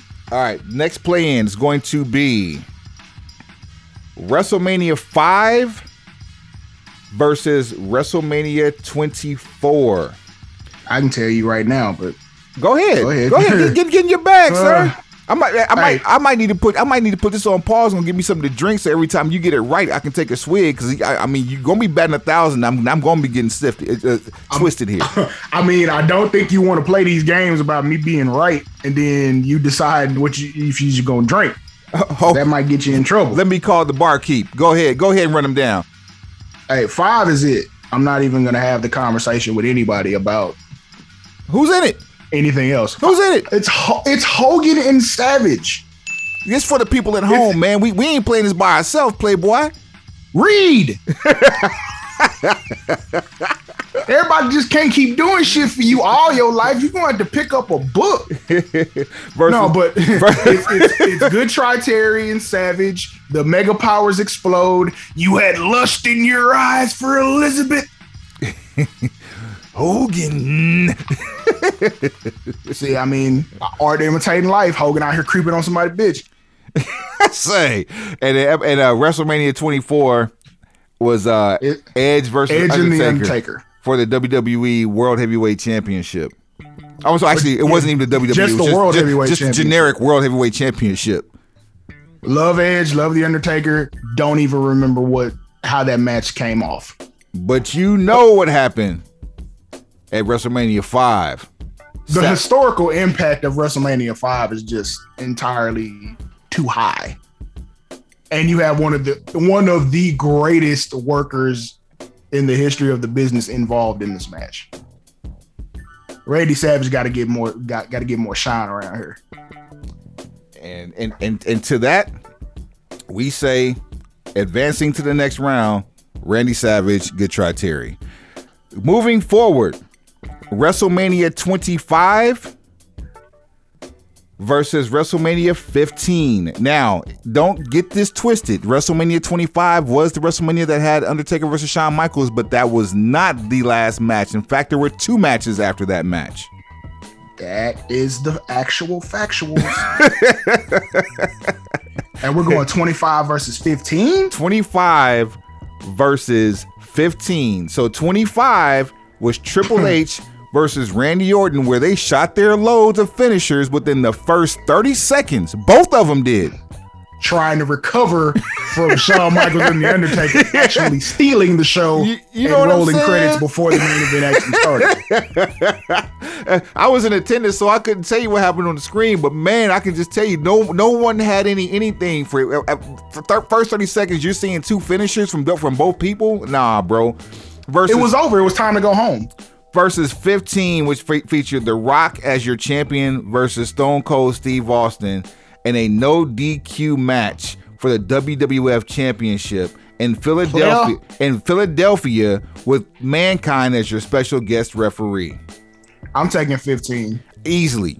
The long-term ramifications. This one match set up one of the greatest. The next 10 years. This is one of the greatest runs, not feuds, runs for one person, and also solidified the the immortality for Steve Austin. I'll put it to you like this. This match main evented or co-main evented 3 WrestleManias. And that's the crazy thing. Only one of them is really like a last match, which is also on this list. But yes, the X8, they did it again. They did it again. They did 15, 17, and 19. 19, that's right. Not 18, 19. But yeah, either way, it's too much impact, too much of favoritism, too much quality. The resume, come on, man, it's out of here. 15, not even a question. WrestleMania 33 versus WrestleMania 12. 33. Oh my God, this is Undertaker Roman Reigns in a no holds barred match. Versus WrestleMania 12, we have Bret Hart, Shawn Michaels in the Iron Man match for the WWF World Heavyweight Championship. Dear God. I mean, this solidifies Shawn Michaels. Well, I won't say it solidifies. This is the beginning. This is the one match that people go to. This is Mr. WrestleMania. Right. This is when the you start birth, giving him the moniker of Mr. WrestleMania. The this birthplace, is where it starts. Yeah, and this was a very just a. This is I can't even say, like, we still have professionalism at this point between these two, but there was also a competitive spirit between these two that was seen. That, I mean, it's the only way you can have a 60-minute match between two actual wrestlers that went off the way that this one did, and the long-term impact of this match is still being felt now, as there's still animosity from Bret Hart towards Shawn Michaels. You can say you forgave all you want to, but when you have the attitude Bret Hart had going into the Montreal screw job, it all starts here. You calling Bret a liar? Not a liar. I'm just saying he's still in his chest. But he said you can't do that. You can't do both ways. Either you say you buried the hatchet and you moved on, or you still need to see that man behind the Walgreens. Fuck it, he a liar. Forgive and not forget. I don't think he chose to forgive 100%. Okay, well, all right. You know what I'm saying? So I'm going with WrestleMania 12 on this one. Yeah, it's 12. Oh, and only because this was another match that the Undertaker. It was cute because this is when Roman comes out the next night and says, "I'm big dog now." That's all he said after waiting in the ring for 10 minutes. Had that been the epicenter or the nucleus of Roman's heel turn, I could have argued for impact. He would still be a heel we're now. Give you Roman the same way we've been giving him to you for the last 3 or 4 years, and then the Undertaker, as we saw from watching the Last Ride documentary, felt like he didn't perform to the highest of his capability. I guarantee you, neither one of the participants in WrestleMania 12 are going to say that. There's that. The last match in the Iron Man match, and you don't give 100% of your effort for the biggest prize of them all. Yeah, that's something that you won't hear that one happen. In the words of the late great Della Reese, kiss my entire ass. You shot me in the pinky toe quick. For the last play-in match before we get this tournament completely underway, because we talking our talk, we talking our shit right now. Straight cracking. WrestleMania 3, Hogan Andre versus WrestleMania 6, Hogan Warrior. This is the first time WrestleMania has crossed international waters with WrestleMania 6. This is the first. Canada. WrestleMania 3 is the first time that we've seen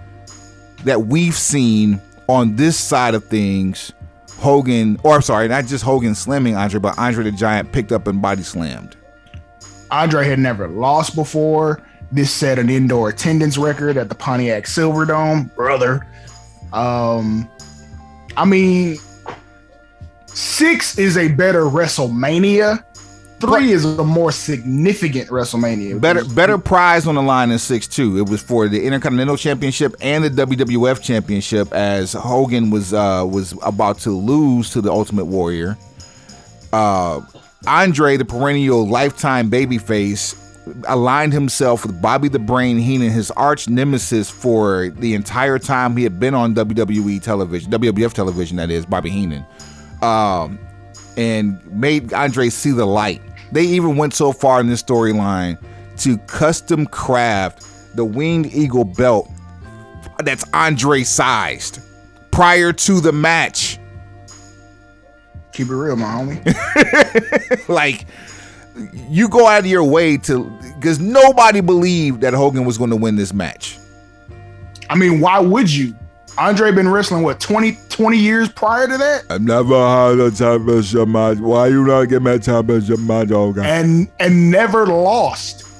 And just, you know what? As a matter of fact, I want people to stop talking about Goldberg Street. I want that dead too.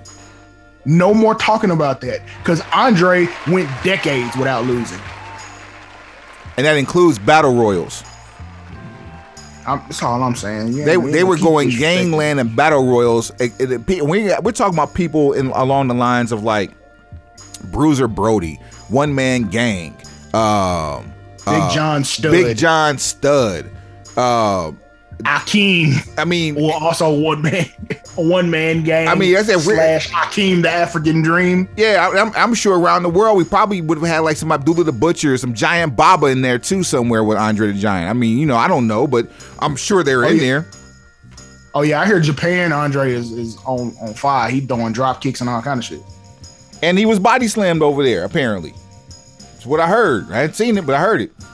I mean, if he allows you to do it, that's fine, because that's the only way it's gonna happen. There it is. So WrestleMania 3 advances to the first round, and there your play-ins right there. So now, straight like that. Now we get down to the nitty gritty. Nittiest of the grittiest. The nittiest of the grittiest. Now let me see if I can edit. Oh, there we go. Management. There we go. That's what we need there. No, that's not what we need there. Talking about management. I'm trying to figure this site out we're using for this whole bracketology, because it's different when you're doing it live versus having to do it with round for round, and you can just back up out the bad boy. You know what I'm saying? Out here going rock for rock. Let's go into our first full round. Getting the bye in the first round to go up against WrestleMania 22. It's WrestleMania 4. WrestleMania 4, Ted DiBiase versus the Macho Man Randy Savage for the vacant WWF World Heavyweight Championship. Ideally, oddly enough, a tournament, ironically. And DiBiase paid his way to the finals. Just moonwalked into that hole. Oh man, versus Cena and Triple H from WrestleMania 22. Historically speaking, I feel like the tournament holds more weight. Because the entire WrestleMania was a tournament, and we talked about this. In fact, we did a broken pencil rewind, a rewrite that they actually included not just this tournament, but a moonwalking of DiBiase's career for about 5 years. Well, not DiBiase, but the career of the $1 Million Man, whomever it would have been during that time frame. Versus Cena and Triple H. Can we just go ahead and just advance Randy Savage to the final, maybe to the next round? Yeah. Yeah. I'd like to think that'll be a layup there.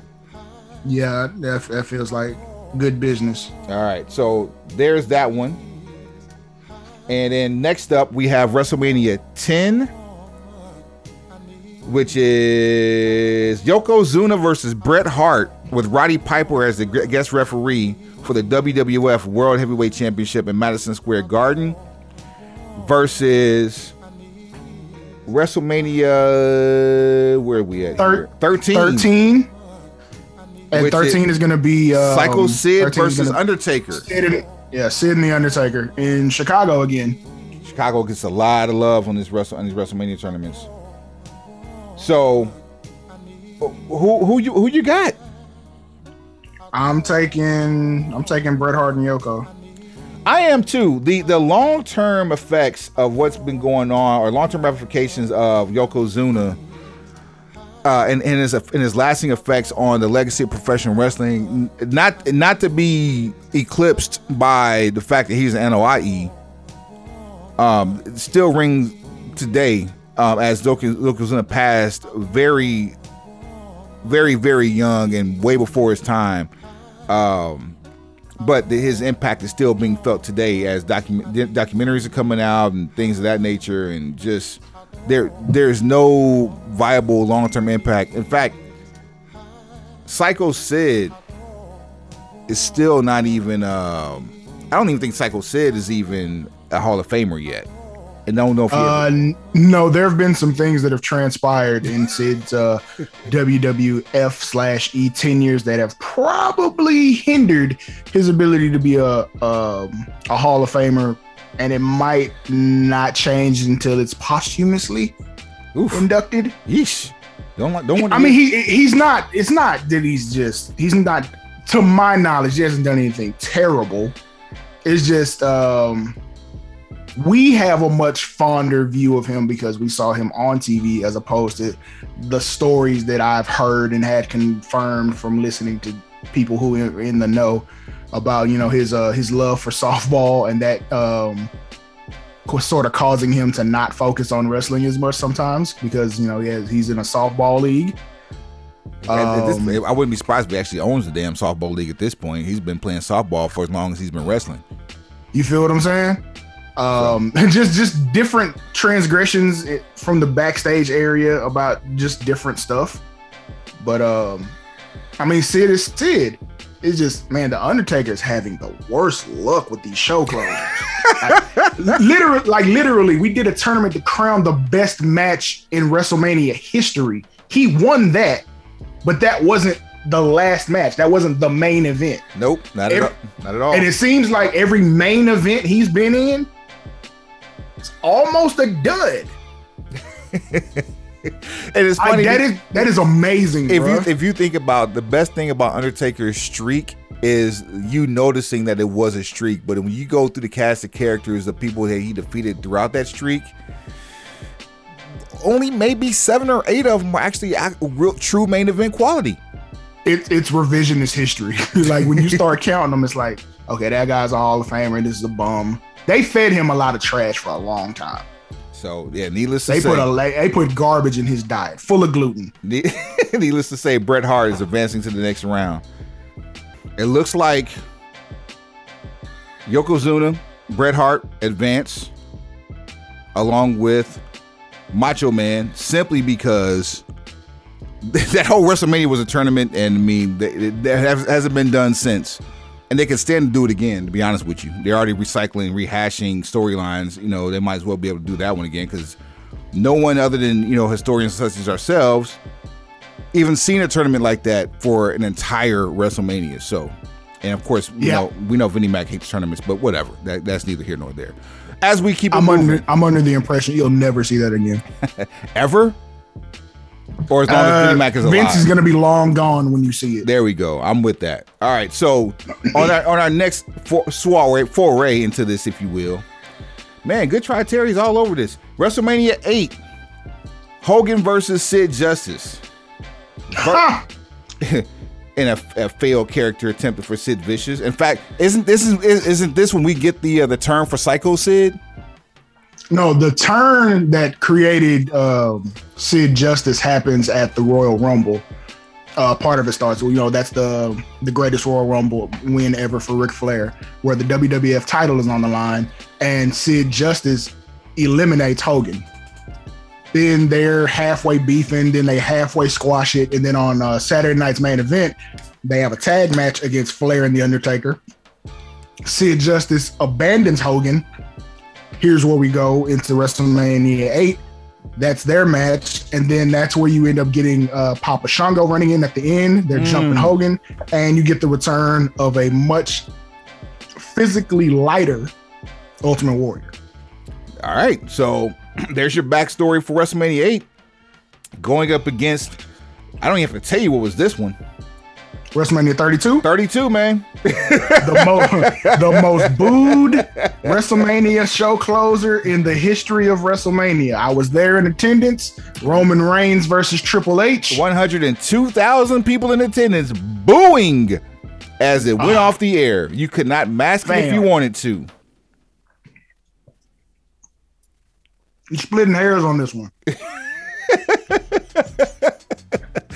The moment of silence came at a proper time because that was actually hard thought. Like you really splitting hairs on this one. Like match quality obviously goes to Roman and Triple H. Man, I mean the match was phenomenal, but it was a marathon. It was a rest in peace, Rage Almighty. You remember he was at my house. I was fresh off knee surgery, and the match was phenomenal. But we're talking about that was the first marathon WrestleMania that we experienced. We had to do time checks, and we're in Central Time Zone.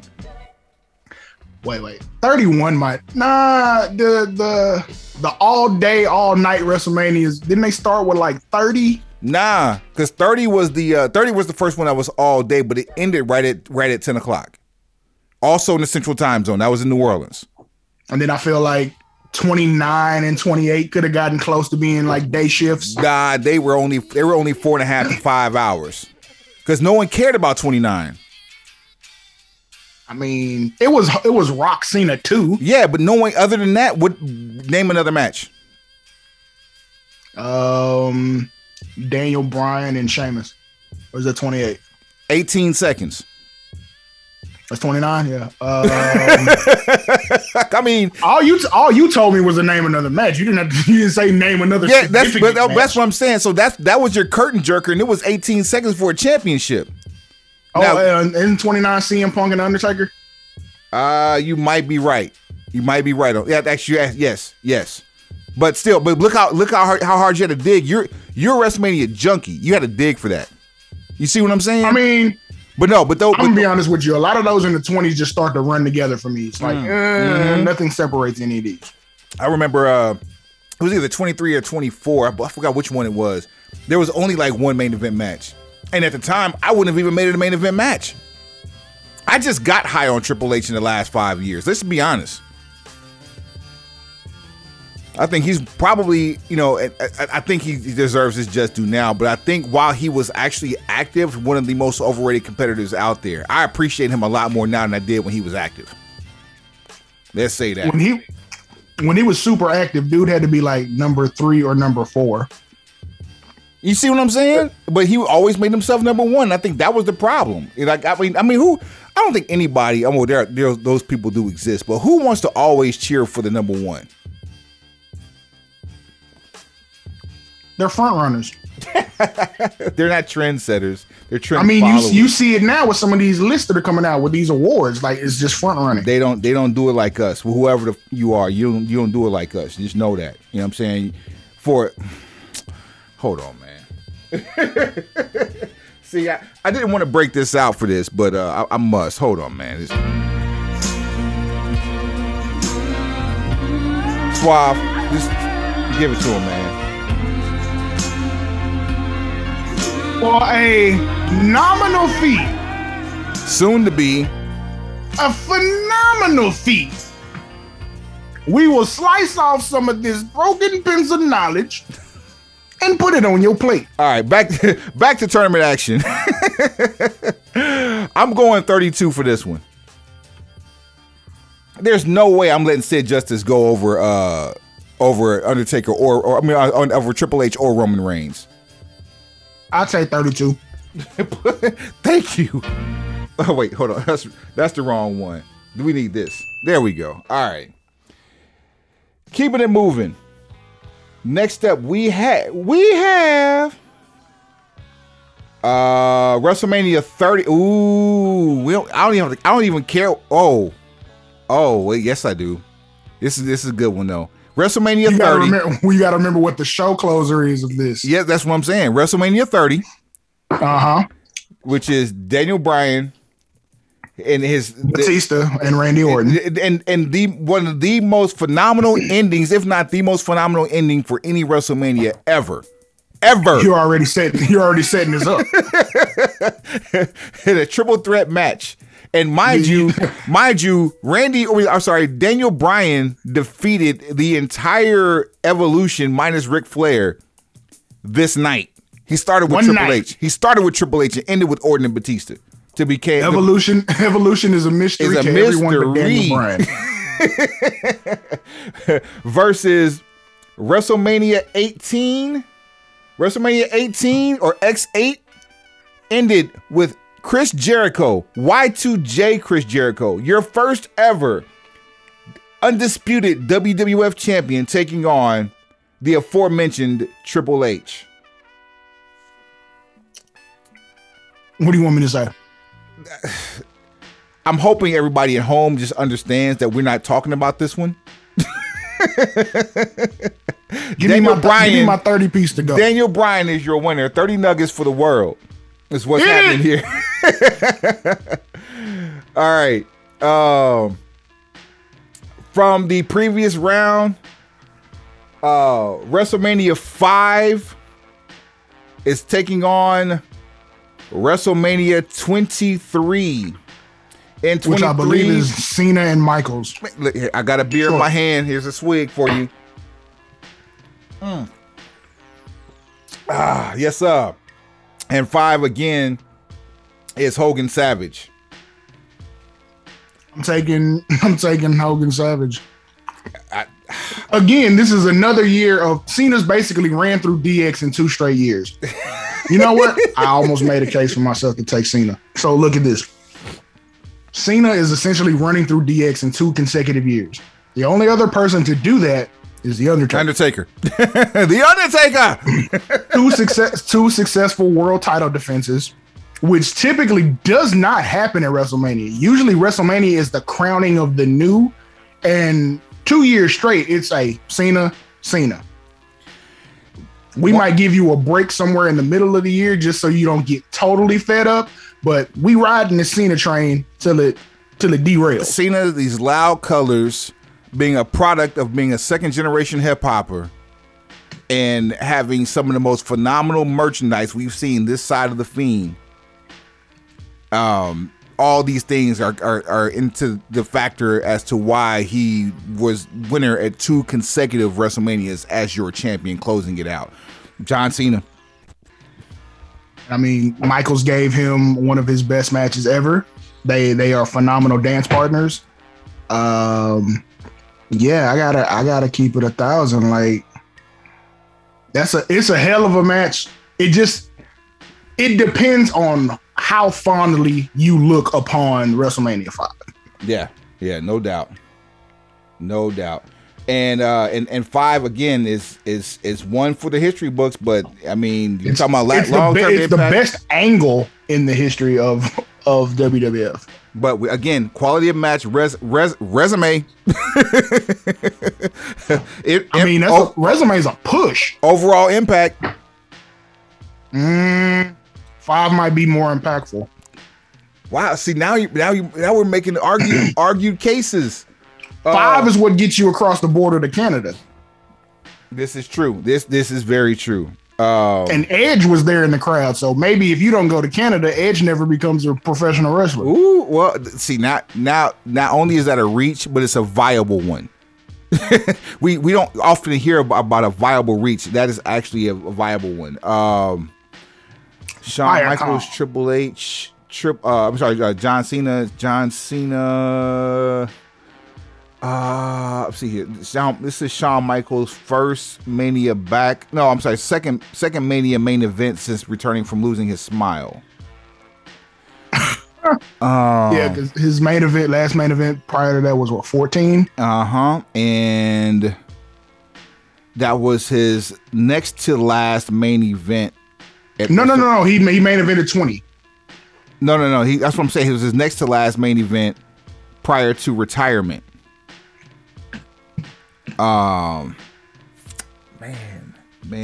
Yeah, retired after 14, came back, main evented 20, and then main evented 23.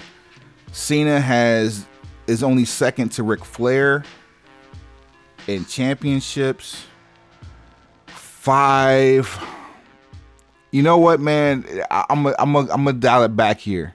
I'm gonna dial it back here because 5 again, Hogan Savage. That rivalry is way deeper than just Cena and Triple H or Cena and Shawn Michaels. And to this day, there are rivalries that can't match up to that one. I mean, that goes synonymous with things like Steamboat and Robert, Steamboats and Flair, Flair Funk, Flair Dusty. That rivalry transferred between 2 or more promotions and in real life. And here's a fun fact. And on wax. And on wax. You remember when Hogan had the black eye at WrestleMania 9? Yes. You know how he got that? No.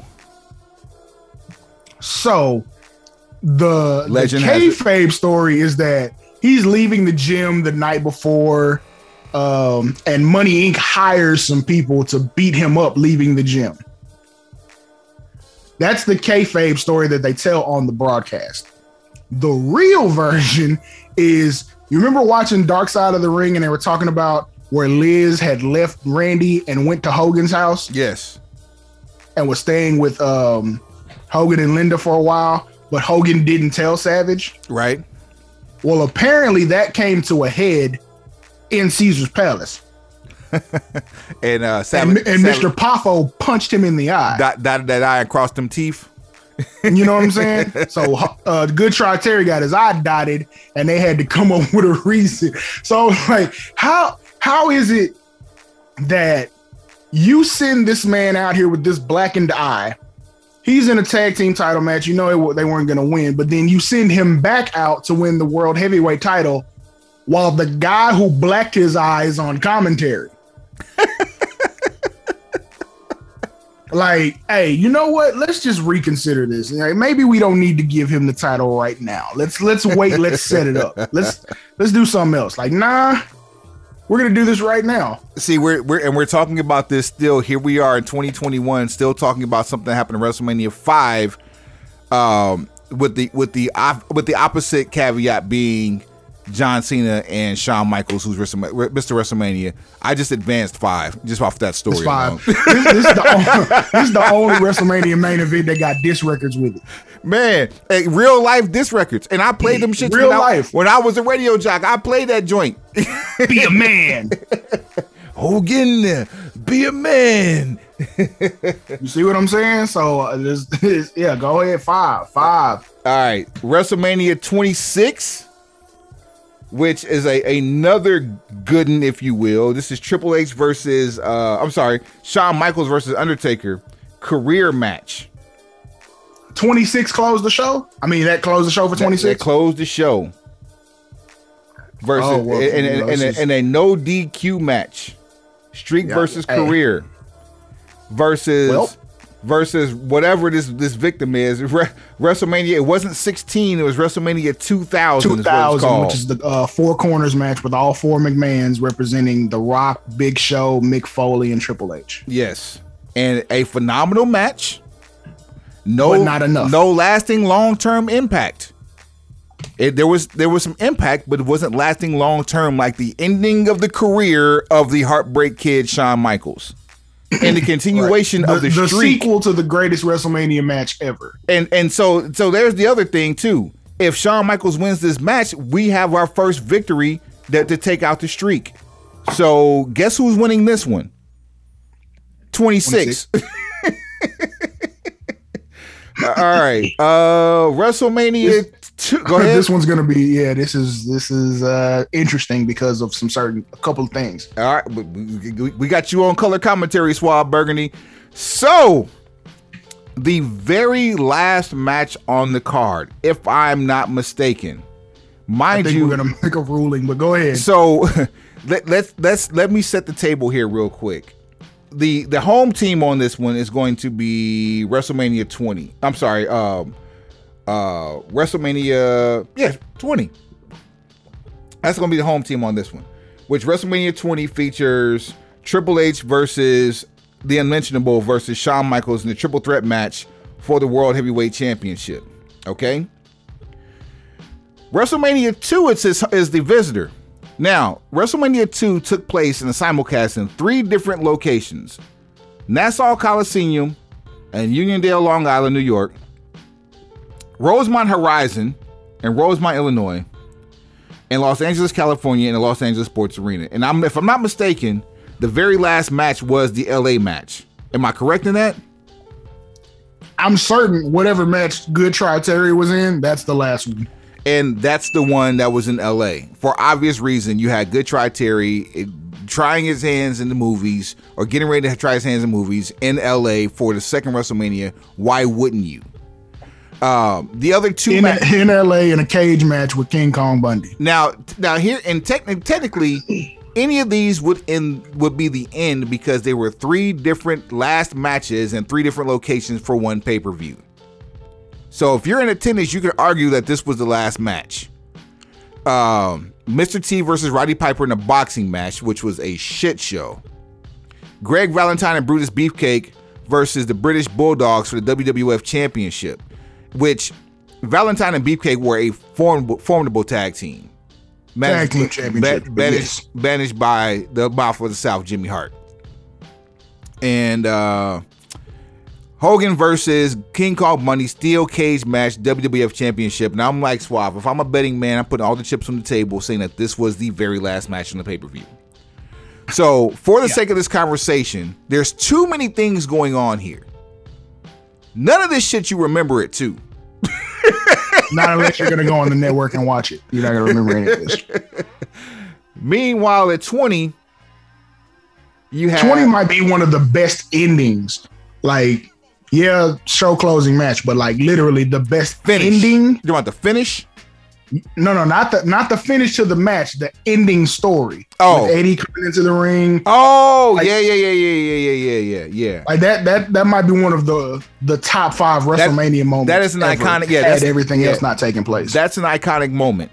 The Unmentionable goes over after Eddie had already grabbed his shot previously or earlier on in the night, and it was a culmination of a defection that happened from WCW in 2000. And the last it's 20 for me. I ain't gonna hold you. Yeah, all bullshit aside, 20 gets this one, man. Like, I mean, because it's absolutely 20 for me. There's too much nonsense going on to give credit and credence to 2, but that story at 20, man, just it pulls at your heartstrings regardless of what happened after the fact. And then it signifies, it really signifies a stopping point in the bodybuilder era. Because both of these guys are under 6 feet, under 250 pounds. Both of them. They're essentially the prototypes for the Daniel Bryan championship runs. Facts. They are the precursor to what happens at WrestleMania 30. So yes. 20 by default. And the crowd agrees with us. The crowd from there agrees with us now. And it was in New York, and it's hard to beat the New York crowd. Yeah, and they appreciated it from a wrestling standpoint. In the Garden. In Madison Square Garden. All right, so in the last match for this round, we have WrestleMania 34, it looks like. And WrestleMania 34, your main event was Brock Lesnar versus Roman Reigns for the WWE Championship in the Superdome. And this one, not only did people just boo, people left. People booed, people dipped. The match was pretty good. It was a good match. This isn't wrestling Brock. This is still post MMA Brock. Yeah, let me get my paycheck and get out of here, make you look good in the process. But he beat the brakes off. He beat the brakes off Roman Reigns. Ridiculous call on the fly that Lesnar was going to re-up his contract, so that pretty much changed the outcome of the main event of WrestleMania. Looks like Roman might have legitimately been concussed or at least shaken up. Bell was wrong. You get blood in a WrestleMania main event for the first time in a long time. Probably in about 10 years. At least. At least. So those are all strong things to consider. Lesnar retaining, it led to this is essentially the beginning of them burning the candle on Lesnar versus Reigns. Because even right now, because of the circumstances going on with Reigns on SmackDown, with being with Paul Heyman and assuming the role that he has, Lesnar is the best opponent for him because there's synergy. But you've done it so many times, nobody wants to see it, even if you do switch Brock face. And there's that. So, man. And it's against 15, so we can go ahead and get ready to say goodbye to this. We gonna holler at it? I ain't gonna hold you. It's Rock Austin 1. Straight up, 15 it is. For all that talking I did about Roman and Brock, like, hey, don't step aside. We still got some other ones we haven't even talked about yet, man. Bruh. It's real. We have in this round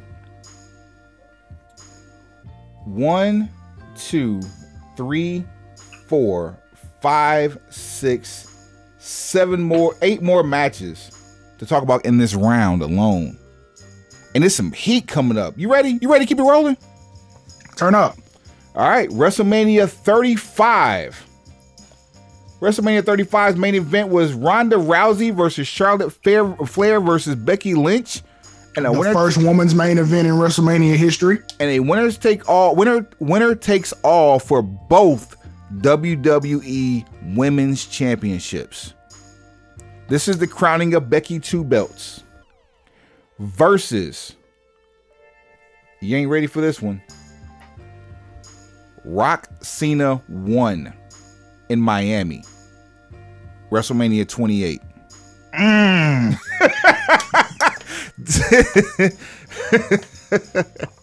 Lasting impact. Becky 2 belts. Becky held both belts for about what, 6 months? Was it right around 6 months? Either way, it was a long ass time for her to hold both championships. Traveling between both brands post brand split. She lost her opportunity at the Royal Rumble and then jumped into the Royal Rumble to get a shot at the championship. Like, it's so many things happen, and her character turned. She became the female Stone Cold Steve Austin, or they tried to make her the female Stone Cold Steve Austin. She had some body bag moments.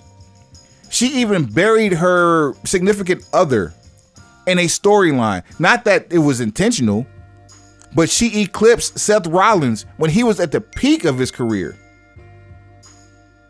Facts. I mean, nothing you're saying is wrong. All these things are factual. Becky Lynch became the biggest star in the company. You had the biggest free agent acquisition in the history of the women's division. Absolutely. Then you have the most famous namesake in wrestling history being Charlotte Flair. So there's no reason that this match should get any negative reviews from us. Like, the match itself was cool. The finish was a bit but I think it was that was the idea to sort of set up next year's main event, which, I mean, ended up not happening due to some life altering events. So let me throw this out there at you too.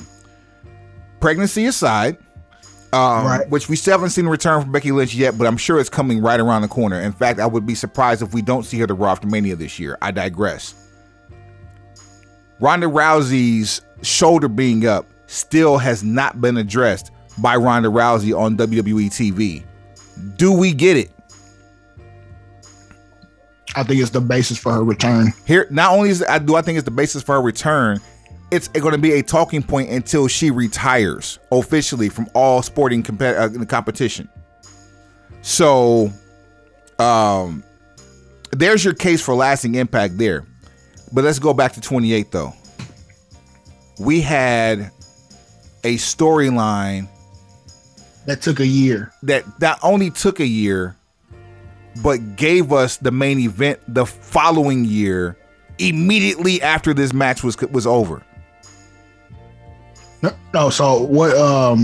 Following WrestleMania 27, which was Miz versus Cena, The Rock was the special guest host. He gets involved in the main event. So New Year's Day, the next day after WrestleMania 27, the match is made.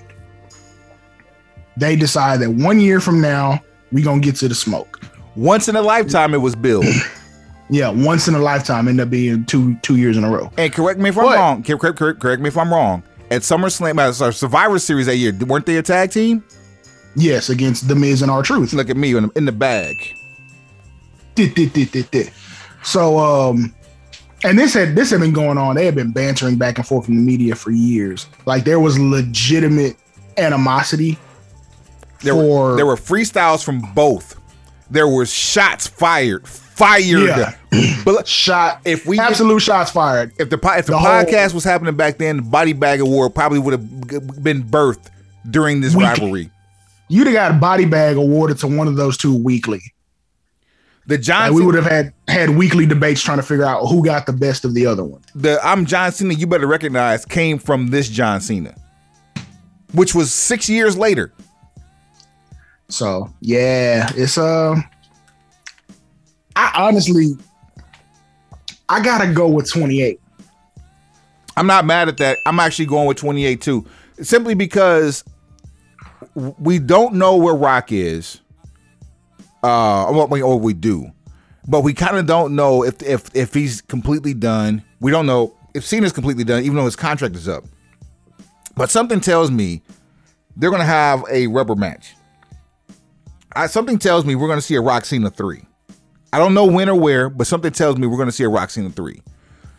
If we pick, and I'm just really, if ifs and buts for Kenny's nuts, we'd all have a Merry Christmas.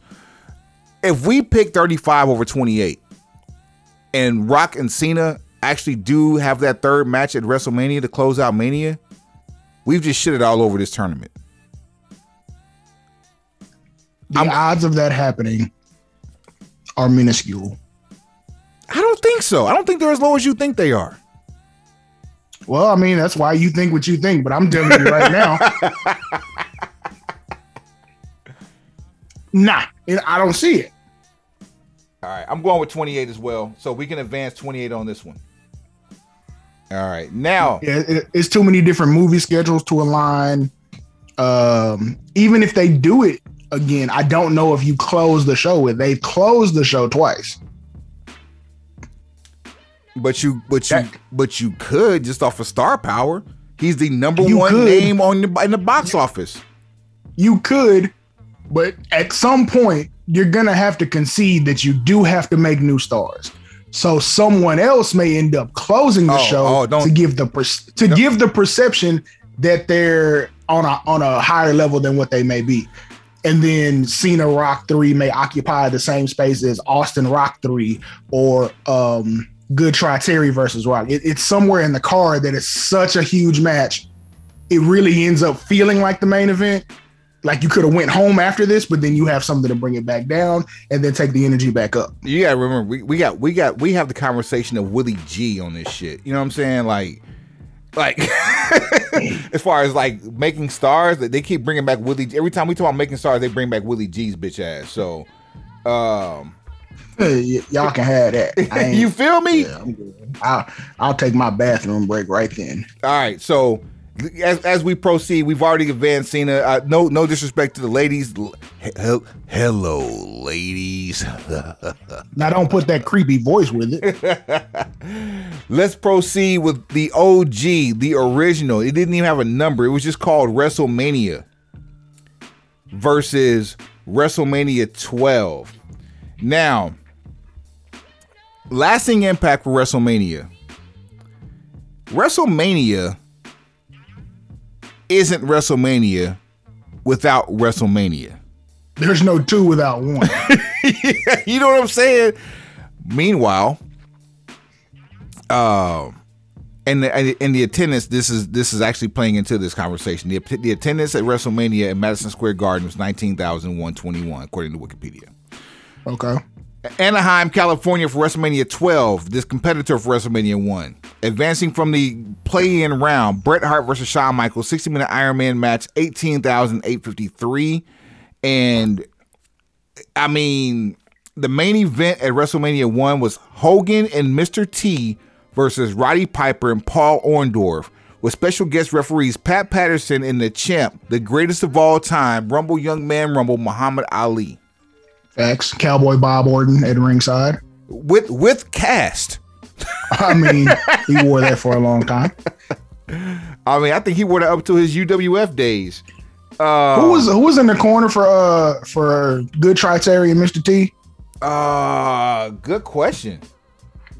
Cause I know it was somebody, but I can't remember who. I don't think it's Captain Lou Albano. Might be, but I don't think so. I don't think it was Was it Orton? No, Snuka was out there. Snuka was out there. Oh, it was Snuka. Okay, Snuka was because I remember, and the reason why I remember this is for all the wrong reasons. Superfly Snuka and Tonga Kid were a tag team going against Orton and Piper weekly on Primetime Wrestling, which was hosted by Gorilla Monsoon and Bobby the Brain Heenan. And they would always show matches from the Philadelphia Spectrum, the Hartford Civic Center, the Meadowlands Arena, any of the Northeast arenas that WWF ran at the time. They would always show these matches, and they always had Tonga Kid and Superfly Snuka versus Orton and Piper. And I think this is also post Coconut. So that's the only reason I remember that Snuka was in the corner. I don't know what his impact was there, but I do remember that Snuka was definitely in the corner for that one. You can fact check me if you want to. For the most part, it's minimal. So, do we go with main event of the first WrestleMania, or do we go with what begot a wrestling era, which eventually evolved into the Attitude Era, simply off of this? So, you know what? I think I just answered my own question. We never put it into perspective that this match was also the precursor. It was the sperm meets egg of the Attitude Era. Now here's the thing. Match quality absolutely goes to Bret Hart, Shawn Michaels.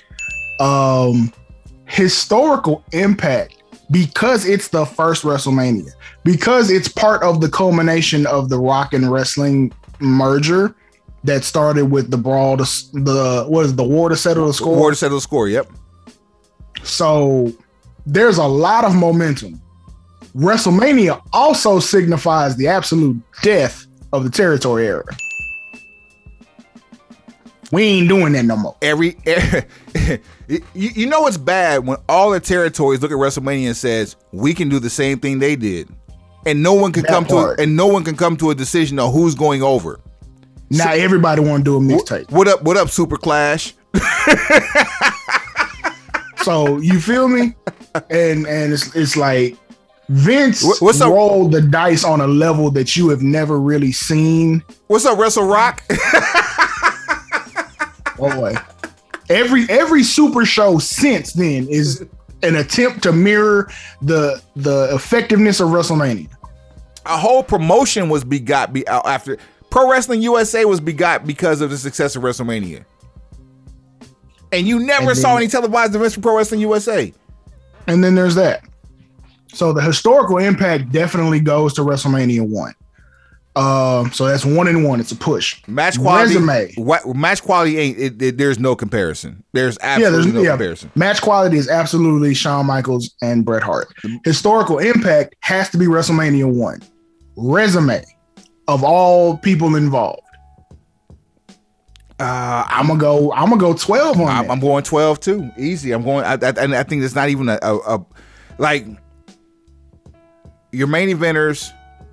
matter of fact, here's an easy one for historical impact. I'm sorry, for resume.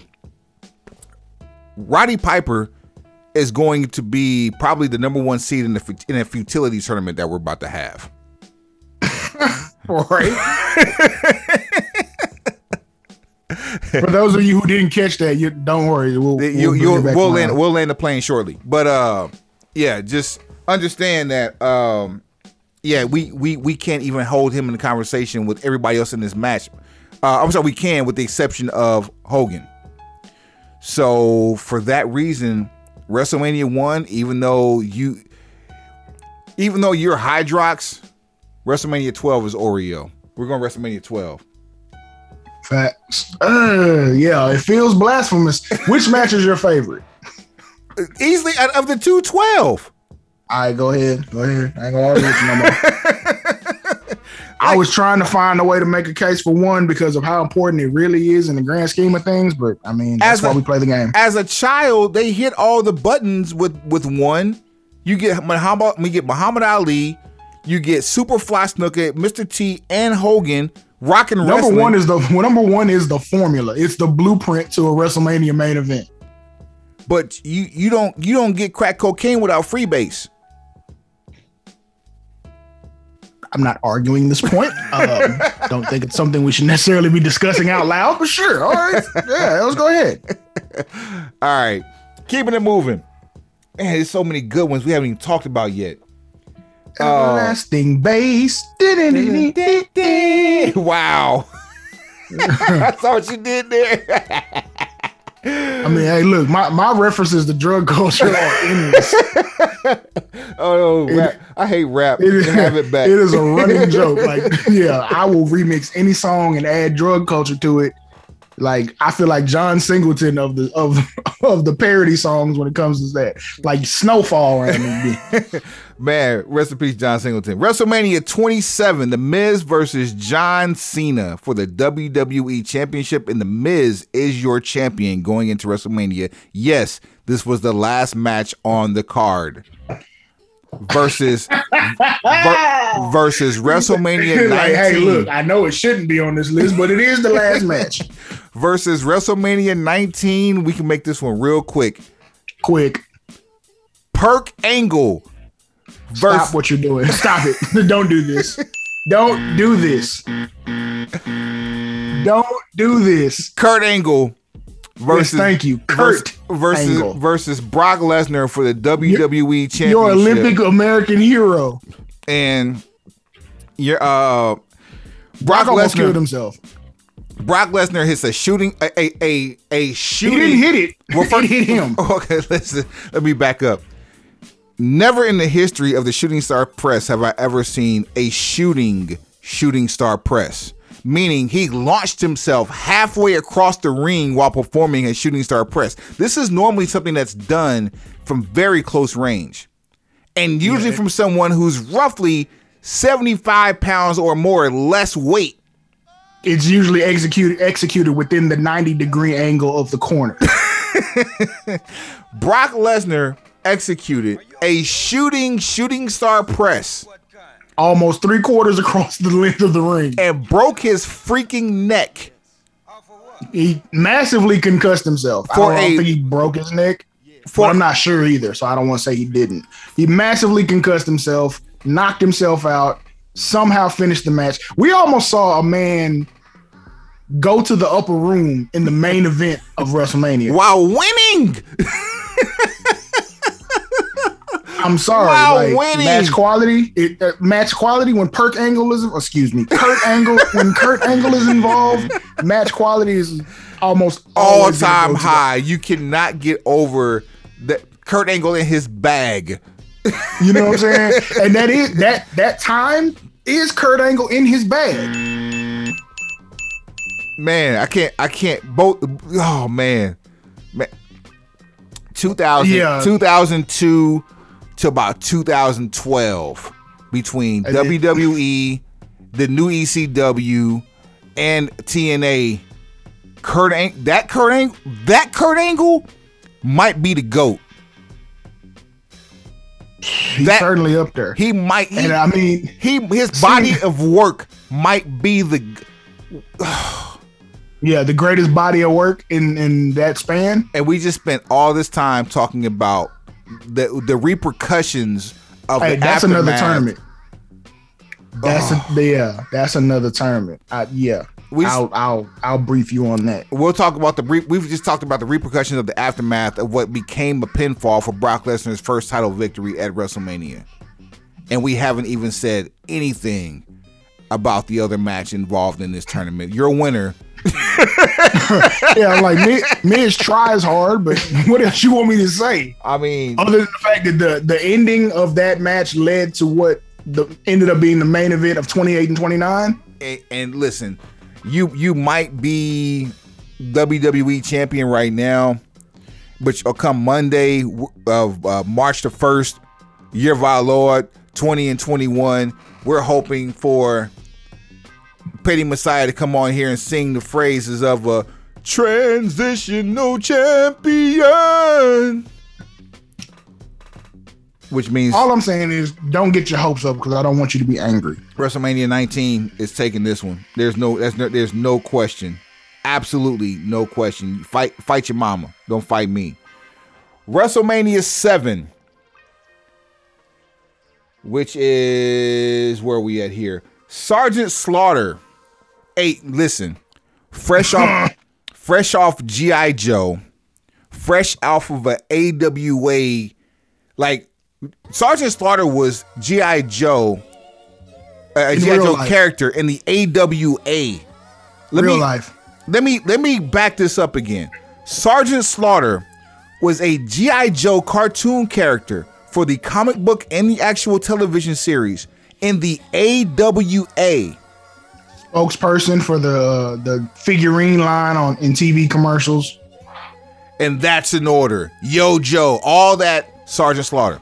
He comes in to WWF with a manager who is his arch nemesis, the embodiment of the Cold War. The entire time he was in the AWA, this man comes into the WWF as Sergeant Slaughter's manager. At the time, he was Sheik. By the time he came to WWF, he was General Adnan LKC against Mr. All-American Hulk Hogan in the WWF Championship match. I mean, you put way more sauce on it than what it actually came off like. Let me tell you, there was a level that this is when storytelling was actually meant something. No, I mean, I'm totally with you. It's the American defector against the real American. My air quotes. Not the American defector, the Iraqi sympathizer. Same difference. The American defecting Iraqi sympathizer who used to be the face of G.I. Joe. He was Hogan before Hogan had a gimmick. Real American. He was Hogan before Hogan had a gimmick. Understand me. Right. When Hogan left the AWA and went to the WWF and Sergeant Slaughter became the face of the AWA without a championship belt, it was modeled after Hogan. I'm sorry. Hogan was modeled after Slaughter. Your level of intensity about this era of wrestling. No. Hold on. Before you get too deep into the bag here, this is gonna be real easy. I just had to set the table for this one. Oh, so okay, you dug that hole. Let me give a moment of silence for all that shit I just said. You ready? Yup. WrestleMania X7. Thank you and good night. Better match quality, more impactful event. Favorite resume.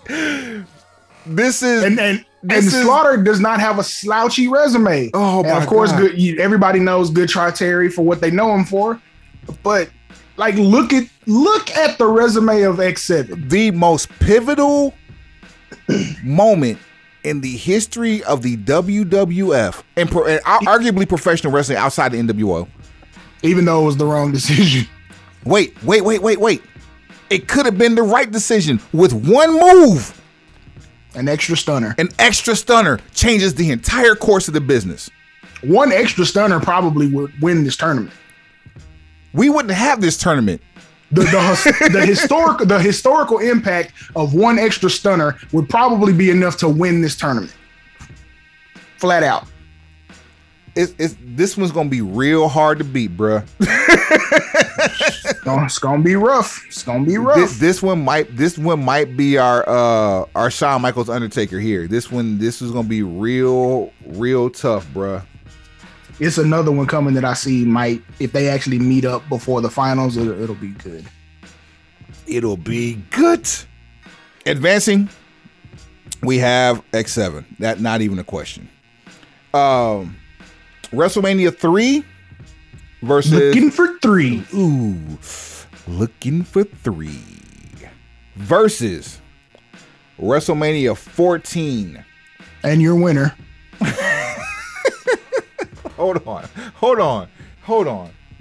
If I did that much for Sergeant Slaughter, let me set the table for 3. We already set the table for 3 in the play-in. I'll explain. We set the table for 14. This is the jump-off point for Austin as World Heavyweight Champion of WWF, which happens to be the most lucrative period in the history of the WWF. You're a winner. Thank you and good night. And once again, it is Austin with the Duke. This one, 14, for those of you not recognizing or not remembering what happened here.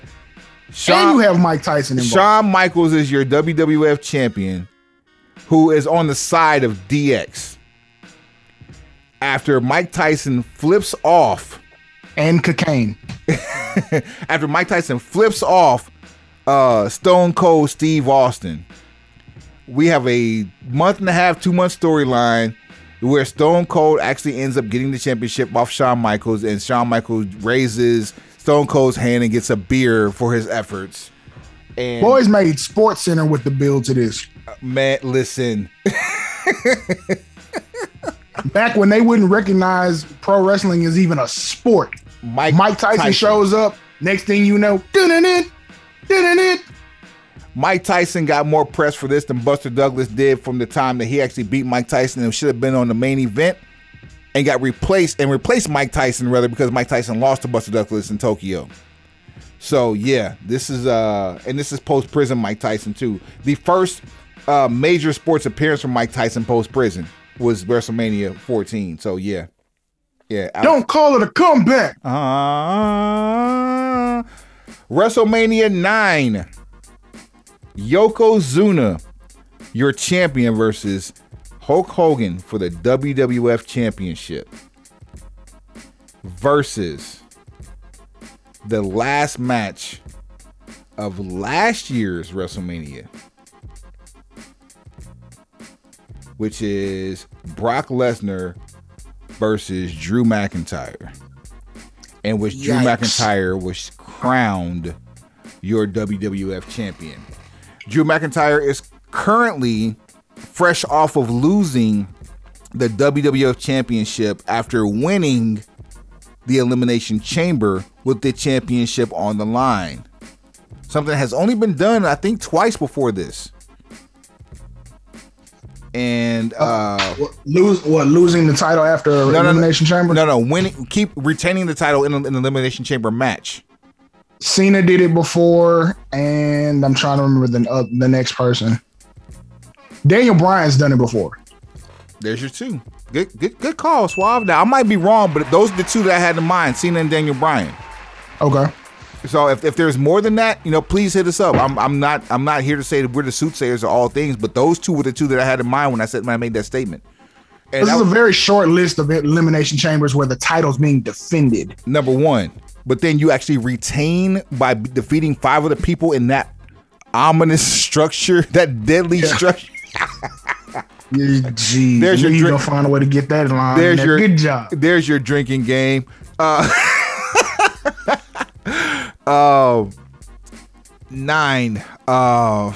Man. 9 is Hogan beating Yokozuna, following Bret Hart Yokozuna. So technically the last match was Yokozuna Bret Hart. Well, I mean, there's another pinfall afterwards. So I mean, if you want to get technical, it's Yoko and Good Try Terry, which is still pretty impactful, and took all of like 30 seconds.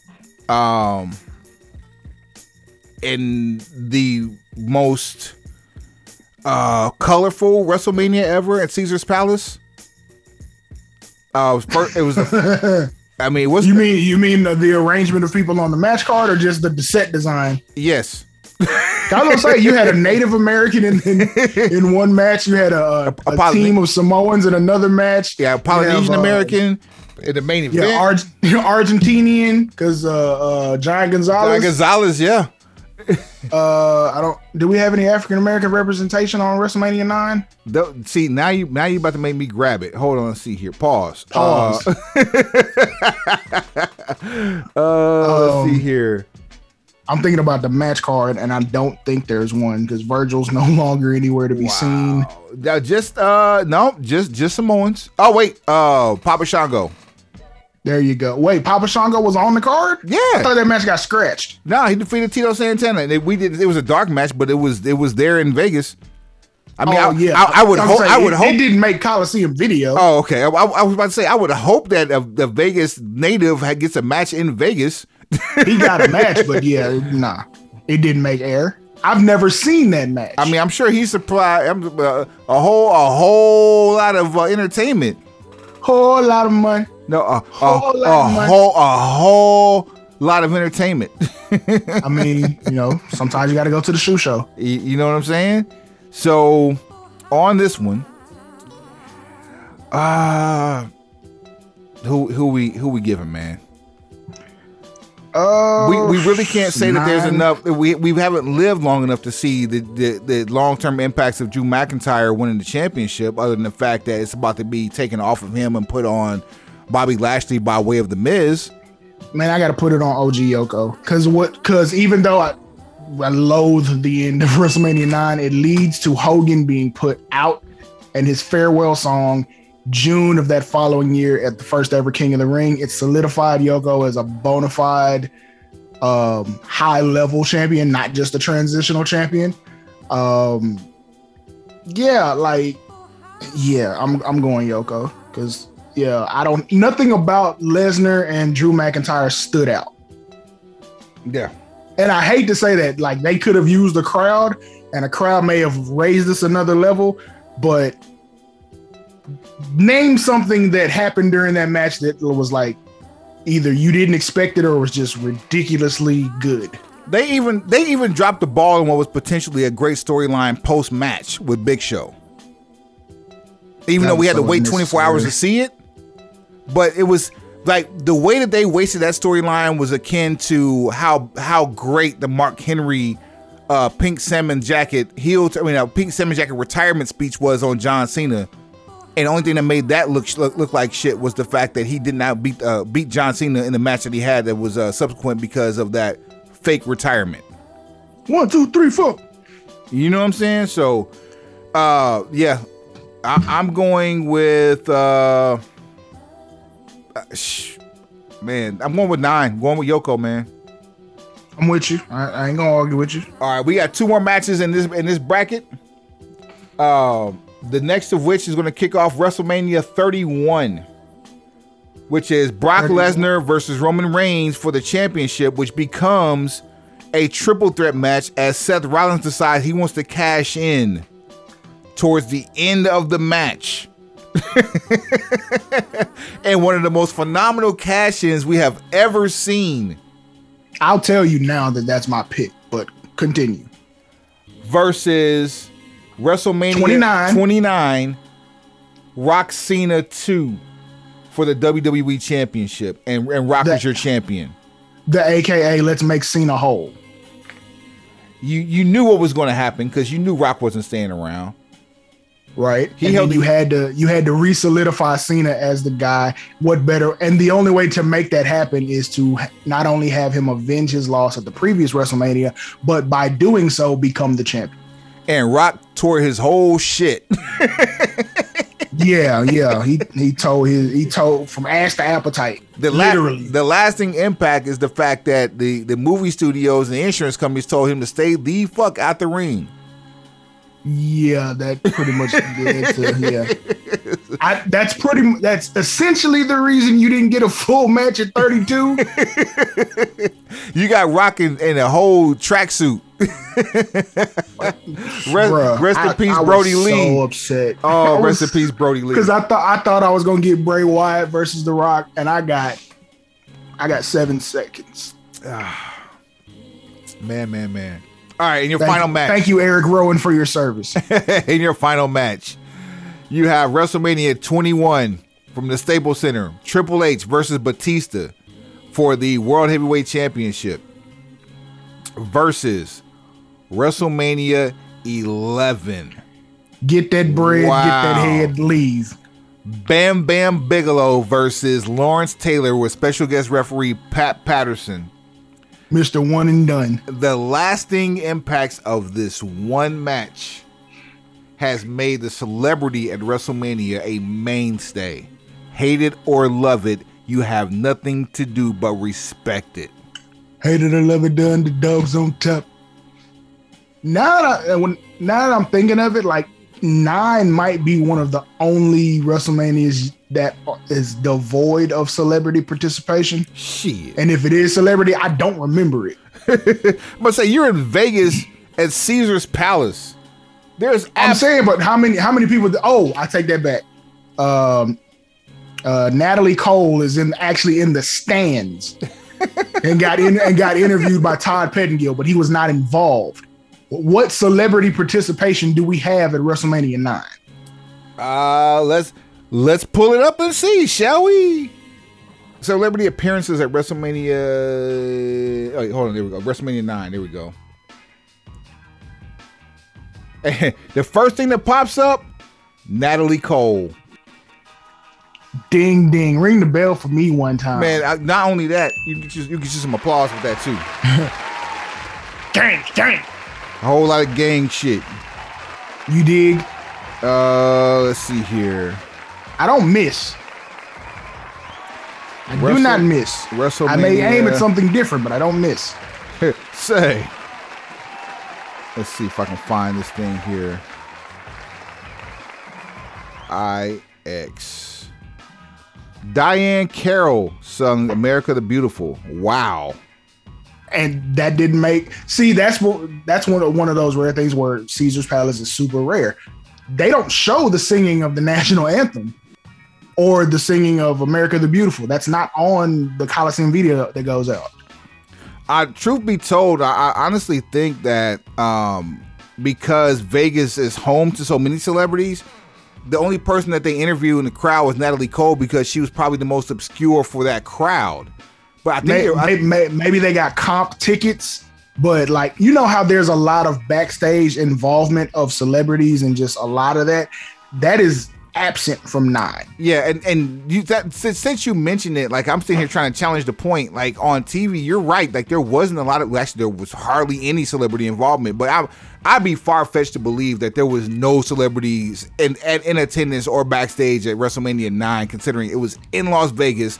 Driving distance from Los Angeles. I truly believe you had people in attendance. It's rare. It's a rarity, and maybe the first time in the first 9 where there's no celebrity involvement. And not that's important because it comes back at 10 and seems like they tried to hit the home run ball at 11. And not that I'm trying to cop a plea or anything, but when you back then, this was what, 1990, was it 91?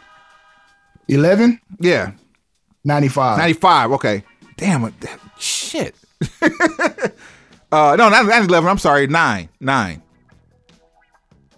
would have been 94, wasn't it? 93. 93. Okay. So, and it was built as the world's largest toga party. So I would not say that the world's largest toga party didn't have any other celebrities. Like I'm expecting to see people like Bob Uecker there. You know what I'm saying? So at any rate, they just didn't make camera, so that's why it was odd for me. Like, but going back into my wheelhouse, watching that, there's not a lot. Certainly not as much as the previous 8 years, and then the following years after that. I think a hard piece of this for 9 would be considering the year. You're not going to have roving cameras to the capacity that you do right now. Like literally, your phone could be a roving camera in 4K or 8K, depending on what your medium is, to be uploaded through satellite and sent to a production truck. To be uploaded through satellite. So I mean, there's a lot of variables that we have available at our disposal now that weren't available then. And this was an outdoor event in a much wider arena than the Los Angeles Sports Coliseum that it was a couple of years prior to. So yeah, there's a lot of different things that were going on here that will prevent that from happening, that involvement or that visibility of celebrity. So while I do absolutely agree with that part, my only thing is just normally they will have celebrities that they put on camera in backstage segments in an attempt to make themselves look more appealing to, air quotes, the casual fan that may be watching because this is their Super Bowl. But Either way, is I don't know which one's more important. Well, we'll make it easy for you. But that's the one that's going up. You know what I'm saying? Actually, we had 11? 11 versus 21. No, I was 11. That was 11 versus 31. Okay, but 9 did make it. So now I got 31 versus 29, and then 21 versus 11. 21. Oh no, we already advanced though. So we advanced 31 and 11. I didn't know we advanced 11. That's the one we were talking about. Oh, I'm tripping. I kept saying 9. I'm in 11. You're right. That's why I kept saying 9. My bad. So we advanced 11 and just said to hell with Batista, right? Batista went on to be Drax the Destroyer. So I mean, this is pretty significant. Okay, all right. So that was my problem, is that I'm saying 9 and should have been meaning 11 the whole damn time. Let me help myself real quick. That's my bad. I was using 9 to make a point about 11, so that's my fault. All right. So as it relates to Batista, 21. Lasting impact. I mean, legacy. He becomes the face of the company aside John Cena for the foreseeable future. Legacy, evolution. Yeah. I mean, Cena. Evolution is a mystery. Everybody but Daniel Bryan. I mean, he ended up retiring after a match with the person who basically made him after he won the championship. No, I'm sorry. He was the enforcer for Evolution. Right.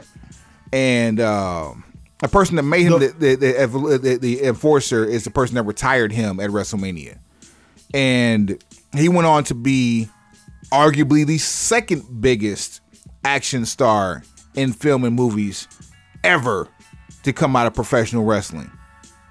Okay. I can definitely co-sign that, because Drax the Destroyer in the Guardians of the Galaxy series and the Marvel comic universe franchise, there's nothing to be scoffed at. He's a very funny guy. What's the driver movie he would do? Was an Uber driver? Stuber? Yeah, funny shit. Stuber was funny too. Funny shit. The man with the iron fist. Great kung fu action flick. And I think that was his debut, wasn't it? I'm not certain what his debut was. I want to say it was the man with the iron fist, and he has I think he's what's his MMA record? I want to say he's won 2 MMA matches, possibly. And even still, let me really mess your head up. You kind of realize he was, had a nice little age on him when he came out of OVW. Oh, and that part of that great OVW class, he's 52 years old now, and can still handle people. 21 is his launch pad to the level of stardom that he has now. So that's a pretty significant argument. Even though on our Black History episode, we did make Lawrence Taylor one of the most influential wrestlers ever, simply because he is the first non-organic wrestler to get that bread, get that head, and leave. And when I say that, I mean show up, first matches in the show closer, the main event of WrestleMania, cut my check, and I'm gone. You know what I'm saying? And there was 4 people that came out of OVW that have transcended and have caused more havoc over the course of professional wrestling through not just WWE, only because of one of these people, not just WWE, but just, I mean, really 5. Batista, Brock Lesnar, John Cena, Randy Orton, Shelton Benjamin. And of those 5, Shelton Benjamin was the only one to travel and come back to the E. Everybody else did it in the E. Greatest recruiting class ever. I'm going 21. Jim Ross needs a bonus for us talking about this shit right now. Just send him a check now. Like, thank you for your service. You know what I'm saying? So, yeah, 21. So, yeah, we just knocked out 11. Just talking off of Batista's resume alone. Forget the match. Out of there. Next round. All right, and there's that. So we have our quarterfinal set. We have done a pretty phenomenal job here, Suave. I think we've done our due diligence with explaining to the masses how we get this done. Our quarterfinals we have coming up here. We have 32 versus 30, 5 versus 26, 20 versus 15, 12 versus 28, 19 versus 17, 14 versus 9, 31 versus 21. Let's make the gangster shit happen then. You know what I'm saying? So let's go 4 versus 10. Ooh, 4 versus 10. 10, I'm going to go 4. 4 versus 10. I'm trying to see if I can find a reason to justify 10 simply because we need a point to argue. Historical impact. Yoko and Brett versus Madison Square Garden versus Savage. This tournament, man. I'm saying it's Savage and DiBiase. It's just when you try to do anything but justify, you just say the tournament like it's a wrap. You know what I'm saying? All right, 32 and 30. 30. That's Daniel Bryan closing the show. There are very few better closing WrestleMania moments. 30. 5 versus 26. Remind me of 26 again. 26. You should know this off the top of your head, Swallow. It's Undertaker Michaels too. Yeah, career versus streak. Yeah. Versus the Mega Powers Explode. Oh, 26. Yep. I'm going with 26 too. Again, that's a major victory, and we just ran through that kind of matter of factly. I mean, so here's your long-term impact. First of all, it's a career match, right? If Shawn Michaels is still wrestling after this match, that means Undertaker took his first L at WrestleMania. Stakes are higher, like that alone. And if Undertaker loses this match, this is your favorite match. This eclipses 25. Match quality's higher because 5 is the Hogan formula, just with a better dance partner. And the resume of these two. I mean, resume is like a push, but yes. Yeah. 26. 26 it is. Let's see here. 20 and 15. 20 and 15, man. Wow. I'll take 15 in the to-go box. I like 15 in a bag with a side of Cajun fry. Oh, this is getting deadly. I'm taking 15. Let's see here. 12 and 28. Did you say let me 28. Let me run it back again. So 28. We have Rock versus Cena 1. Yep. 12, Bret Hart, Shawn Michaels, Iron Man match. Long-term impact. Probably 12. Match quality, 12. Favorite, 12. Well, I called it too early. Like, say, when all else fails, you got to go to the criteria. Because I feel like, Cena Rock 1 is a bigger match, but this one's here. This one's almost unfair. This is probably the best matchup that we've had. I know the answer to this one, but in terms of match for match, you could watch these back to back, and you could probably make an argument for both of these. All right. Are you ready? Because this pairing here could be the entire show. Okay. 19 versus X7. X7. I'm going X7, but you cannot. It didn't take me that long. But you can't argue. You cannot argue with me that we can't have a whole show just comparing these two matches. I mean, you probably could. And the long term impact. I don't doubt it. It's the two biggest stars, essentially in the history of the company. It's the most grossing champion until Cena went on his run of like a decade plus. But like, Austin's the reason the company's public now. And then The Rock is the biggest movie star in the world. And then I must add this too for you. Price just went up. Price just went up. All that there. So yeah, come on with it. All right. 12 and 28. 12 and 28. Did we already do that one? No, yeah, we did. My bad. Yeah. I was finna say you going backwards. Yeah, wait a minute. 14 and 9. Thank you. 14, Shawn Michaels, Stone Cold for the WWF Championship. Mike Tyson as the special guest enforcer. And then number 9, which we just had a whole shit show about. Can we call up to room 9 and see if they need any help getting their bags to the car? Yoko and Hogan. You need a bellhop or a luggage rack or anything? Y'all had a nice run. 14, we'll see you here at the pay window. That's it. 31 and 21. 31-21. 31. The first time cash in of the Money in the Bank in the WrestleMania main event, that's legendary. It hasn't happened since. That results in a triple threat. Yeah, it has not happened since. No one has cashed in during the main event of WrestleMania. I'm surprised no one has ever just said, I'm going to hold this case and I'm going to be the main event of WrestleMania. It's all but happened. So that might be the natural progression. That's the next thing you can do, is just say, I'm holding this. I am the main event. All right. And man, we getting down to nitty gritty here, boy. Yeah, it's getting real. It's time to hit that refresh. We're about to get up out of here. 4 and 30. 30 it is. Just 30 might be moonwalking. 30.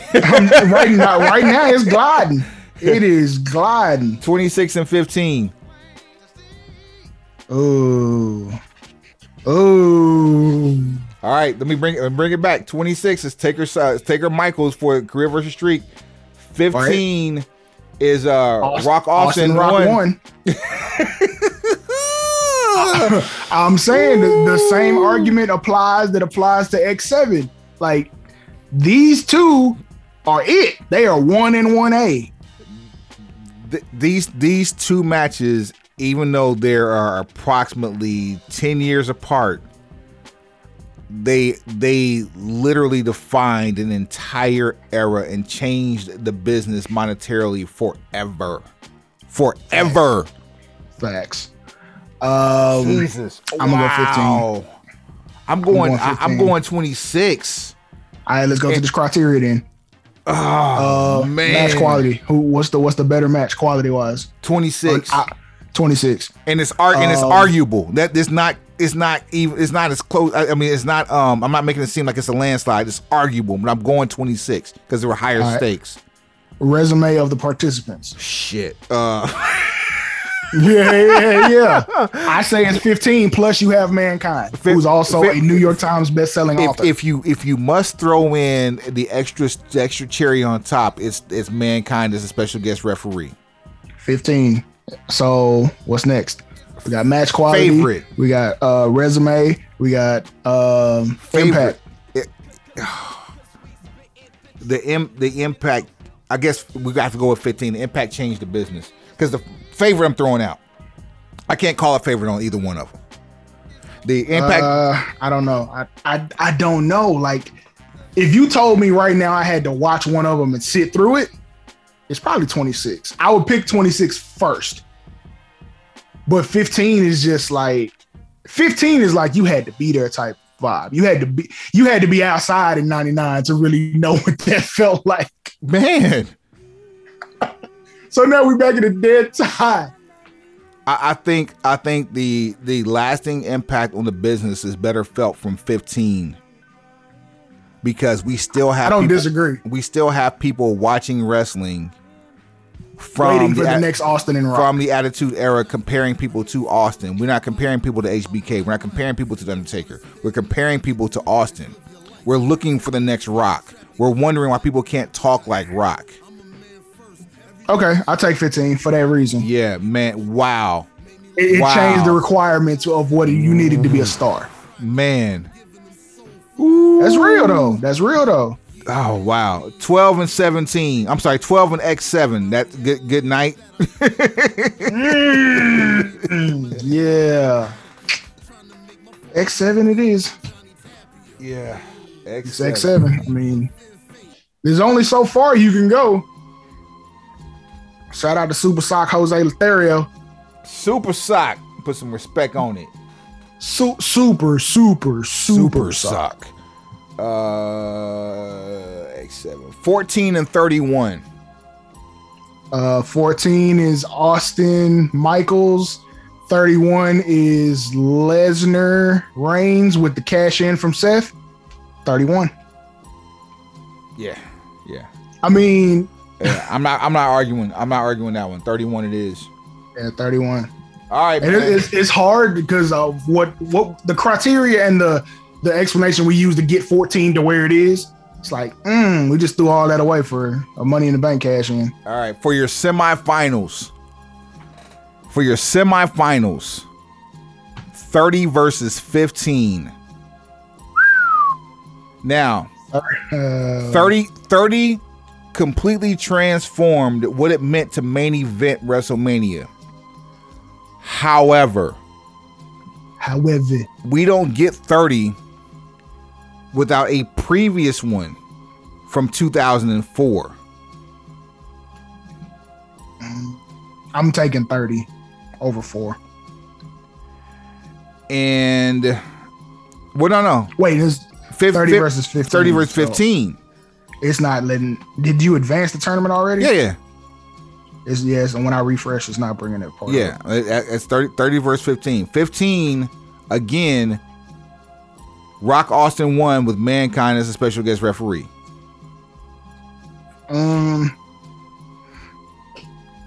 The way 30 goes off the air, it has to be better. Monumental for what this tournament is and what the event we're talking about.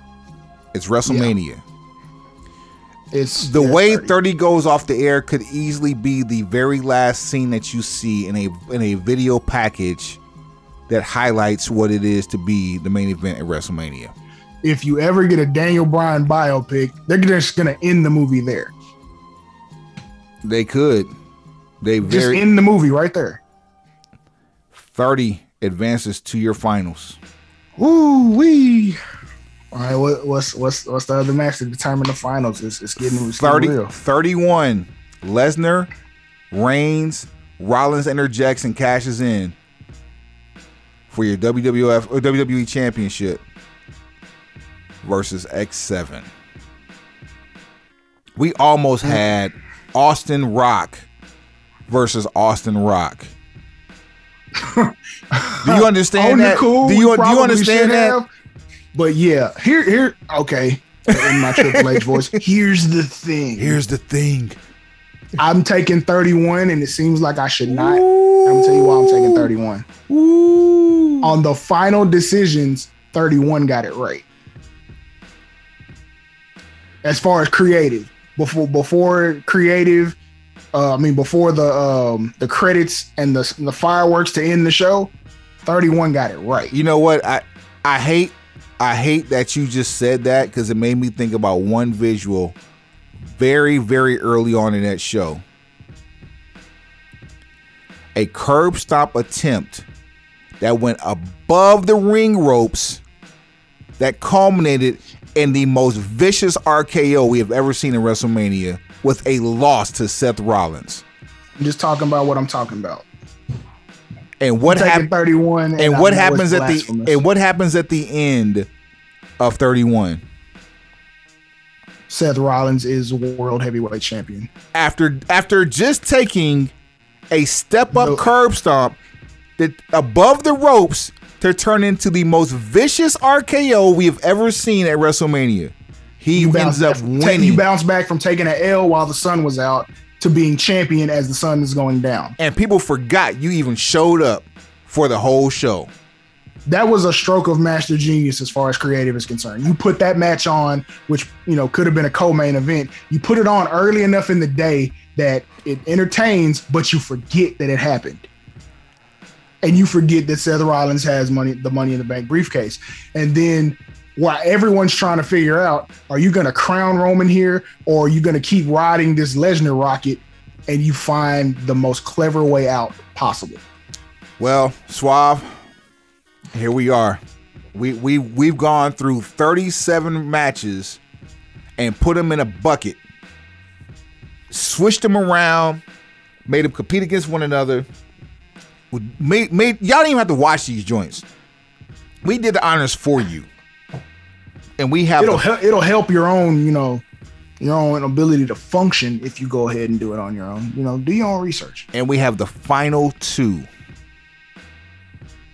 WrestleMania 30, New Orleans, Louisiana, versus Santa Clara, California, WrestleMania 31. Daniel Bryan, who had just beat Triple H for the very first match in the night to advance to the WWE Championship against Randy Orton and Batista in the main event of WrestleMania 30 in front of 70,000+ people, in which Good Try Terry called it the Silver Dome, knowing he's over 1,000 miles away from Detroit, Michigan, to Santa Clara, California for WrestleMania 31, Levi's Stadium, the very first WrestleMania at Levi's. Might have been the first event at Levi's Stadium.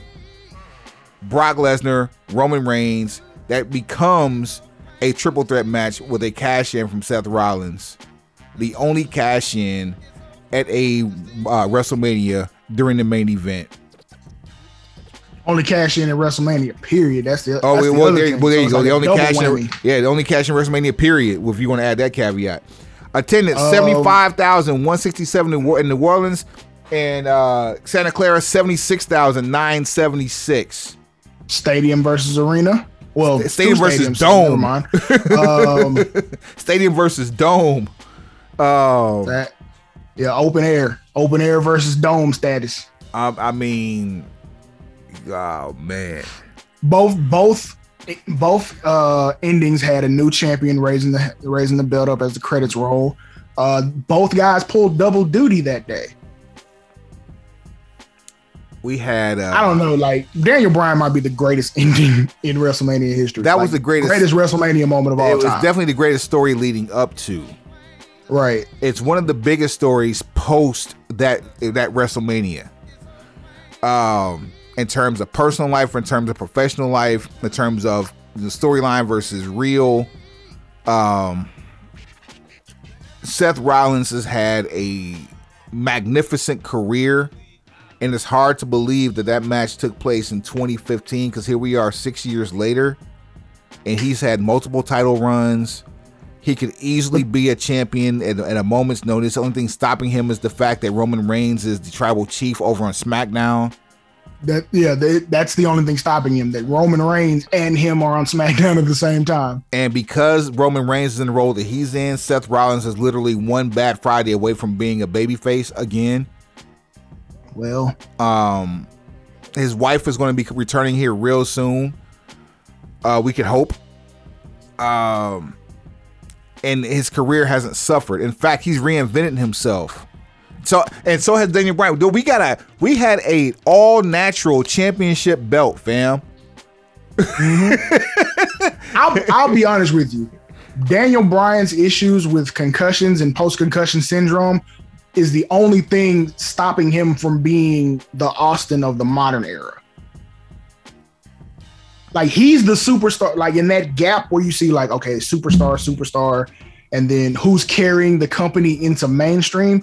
Daniel Bryan was that guy. He was the guy that would have carried the company into the mainstream forefront after Cena.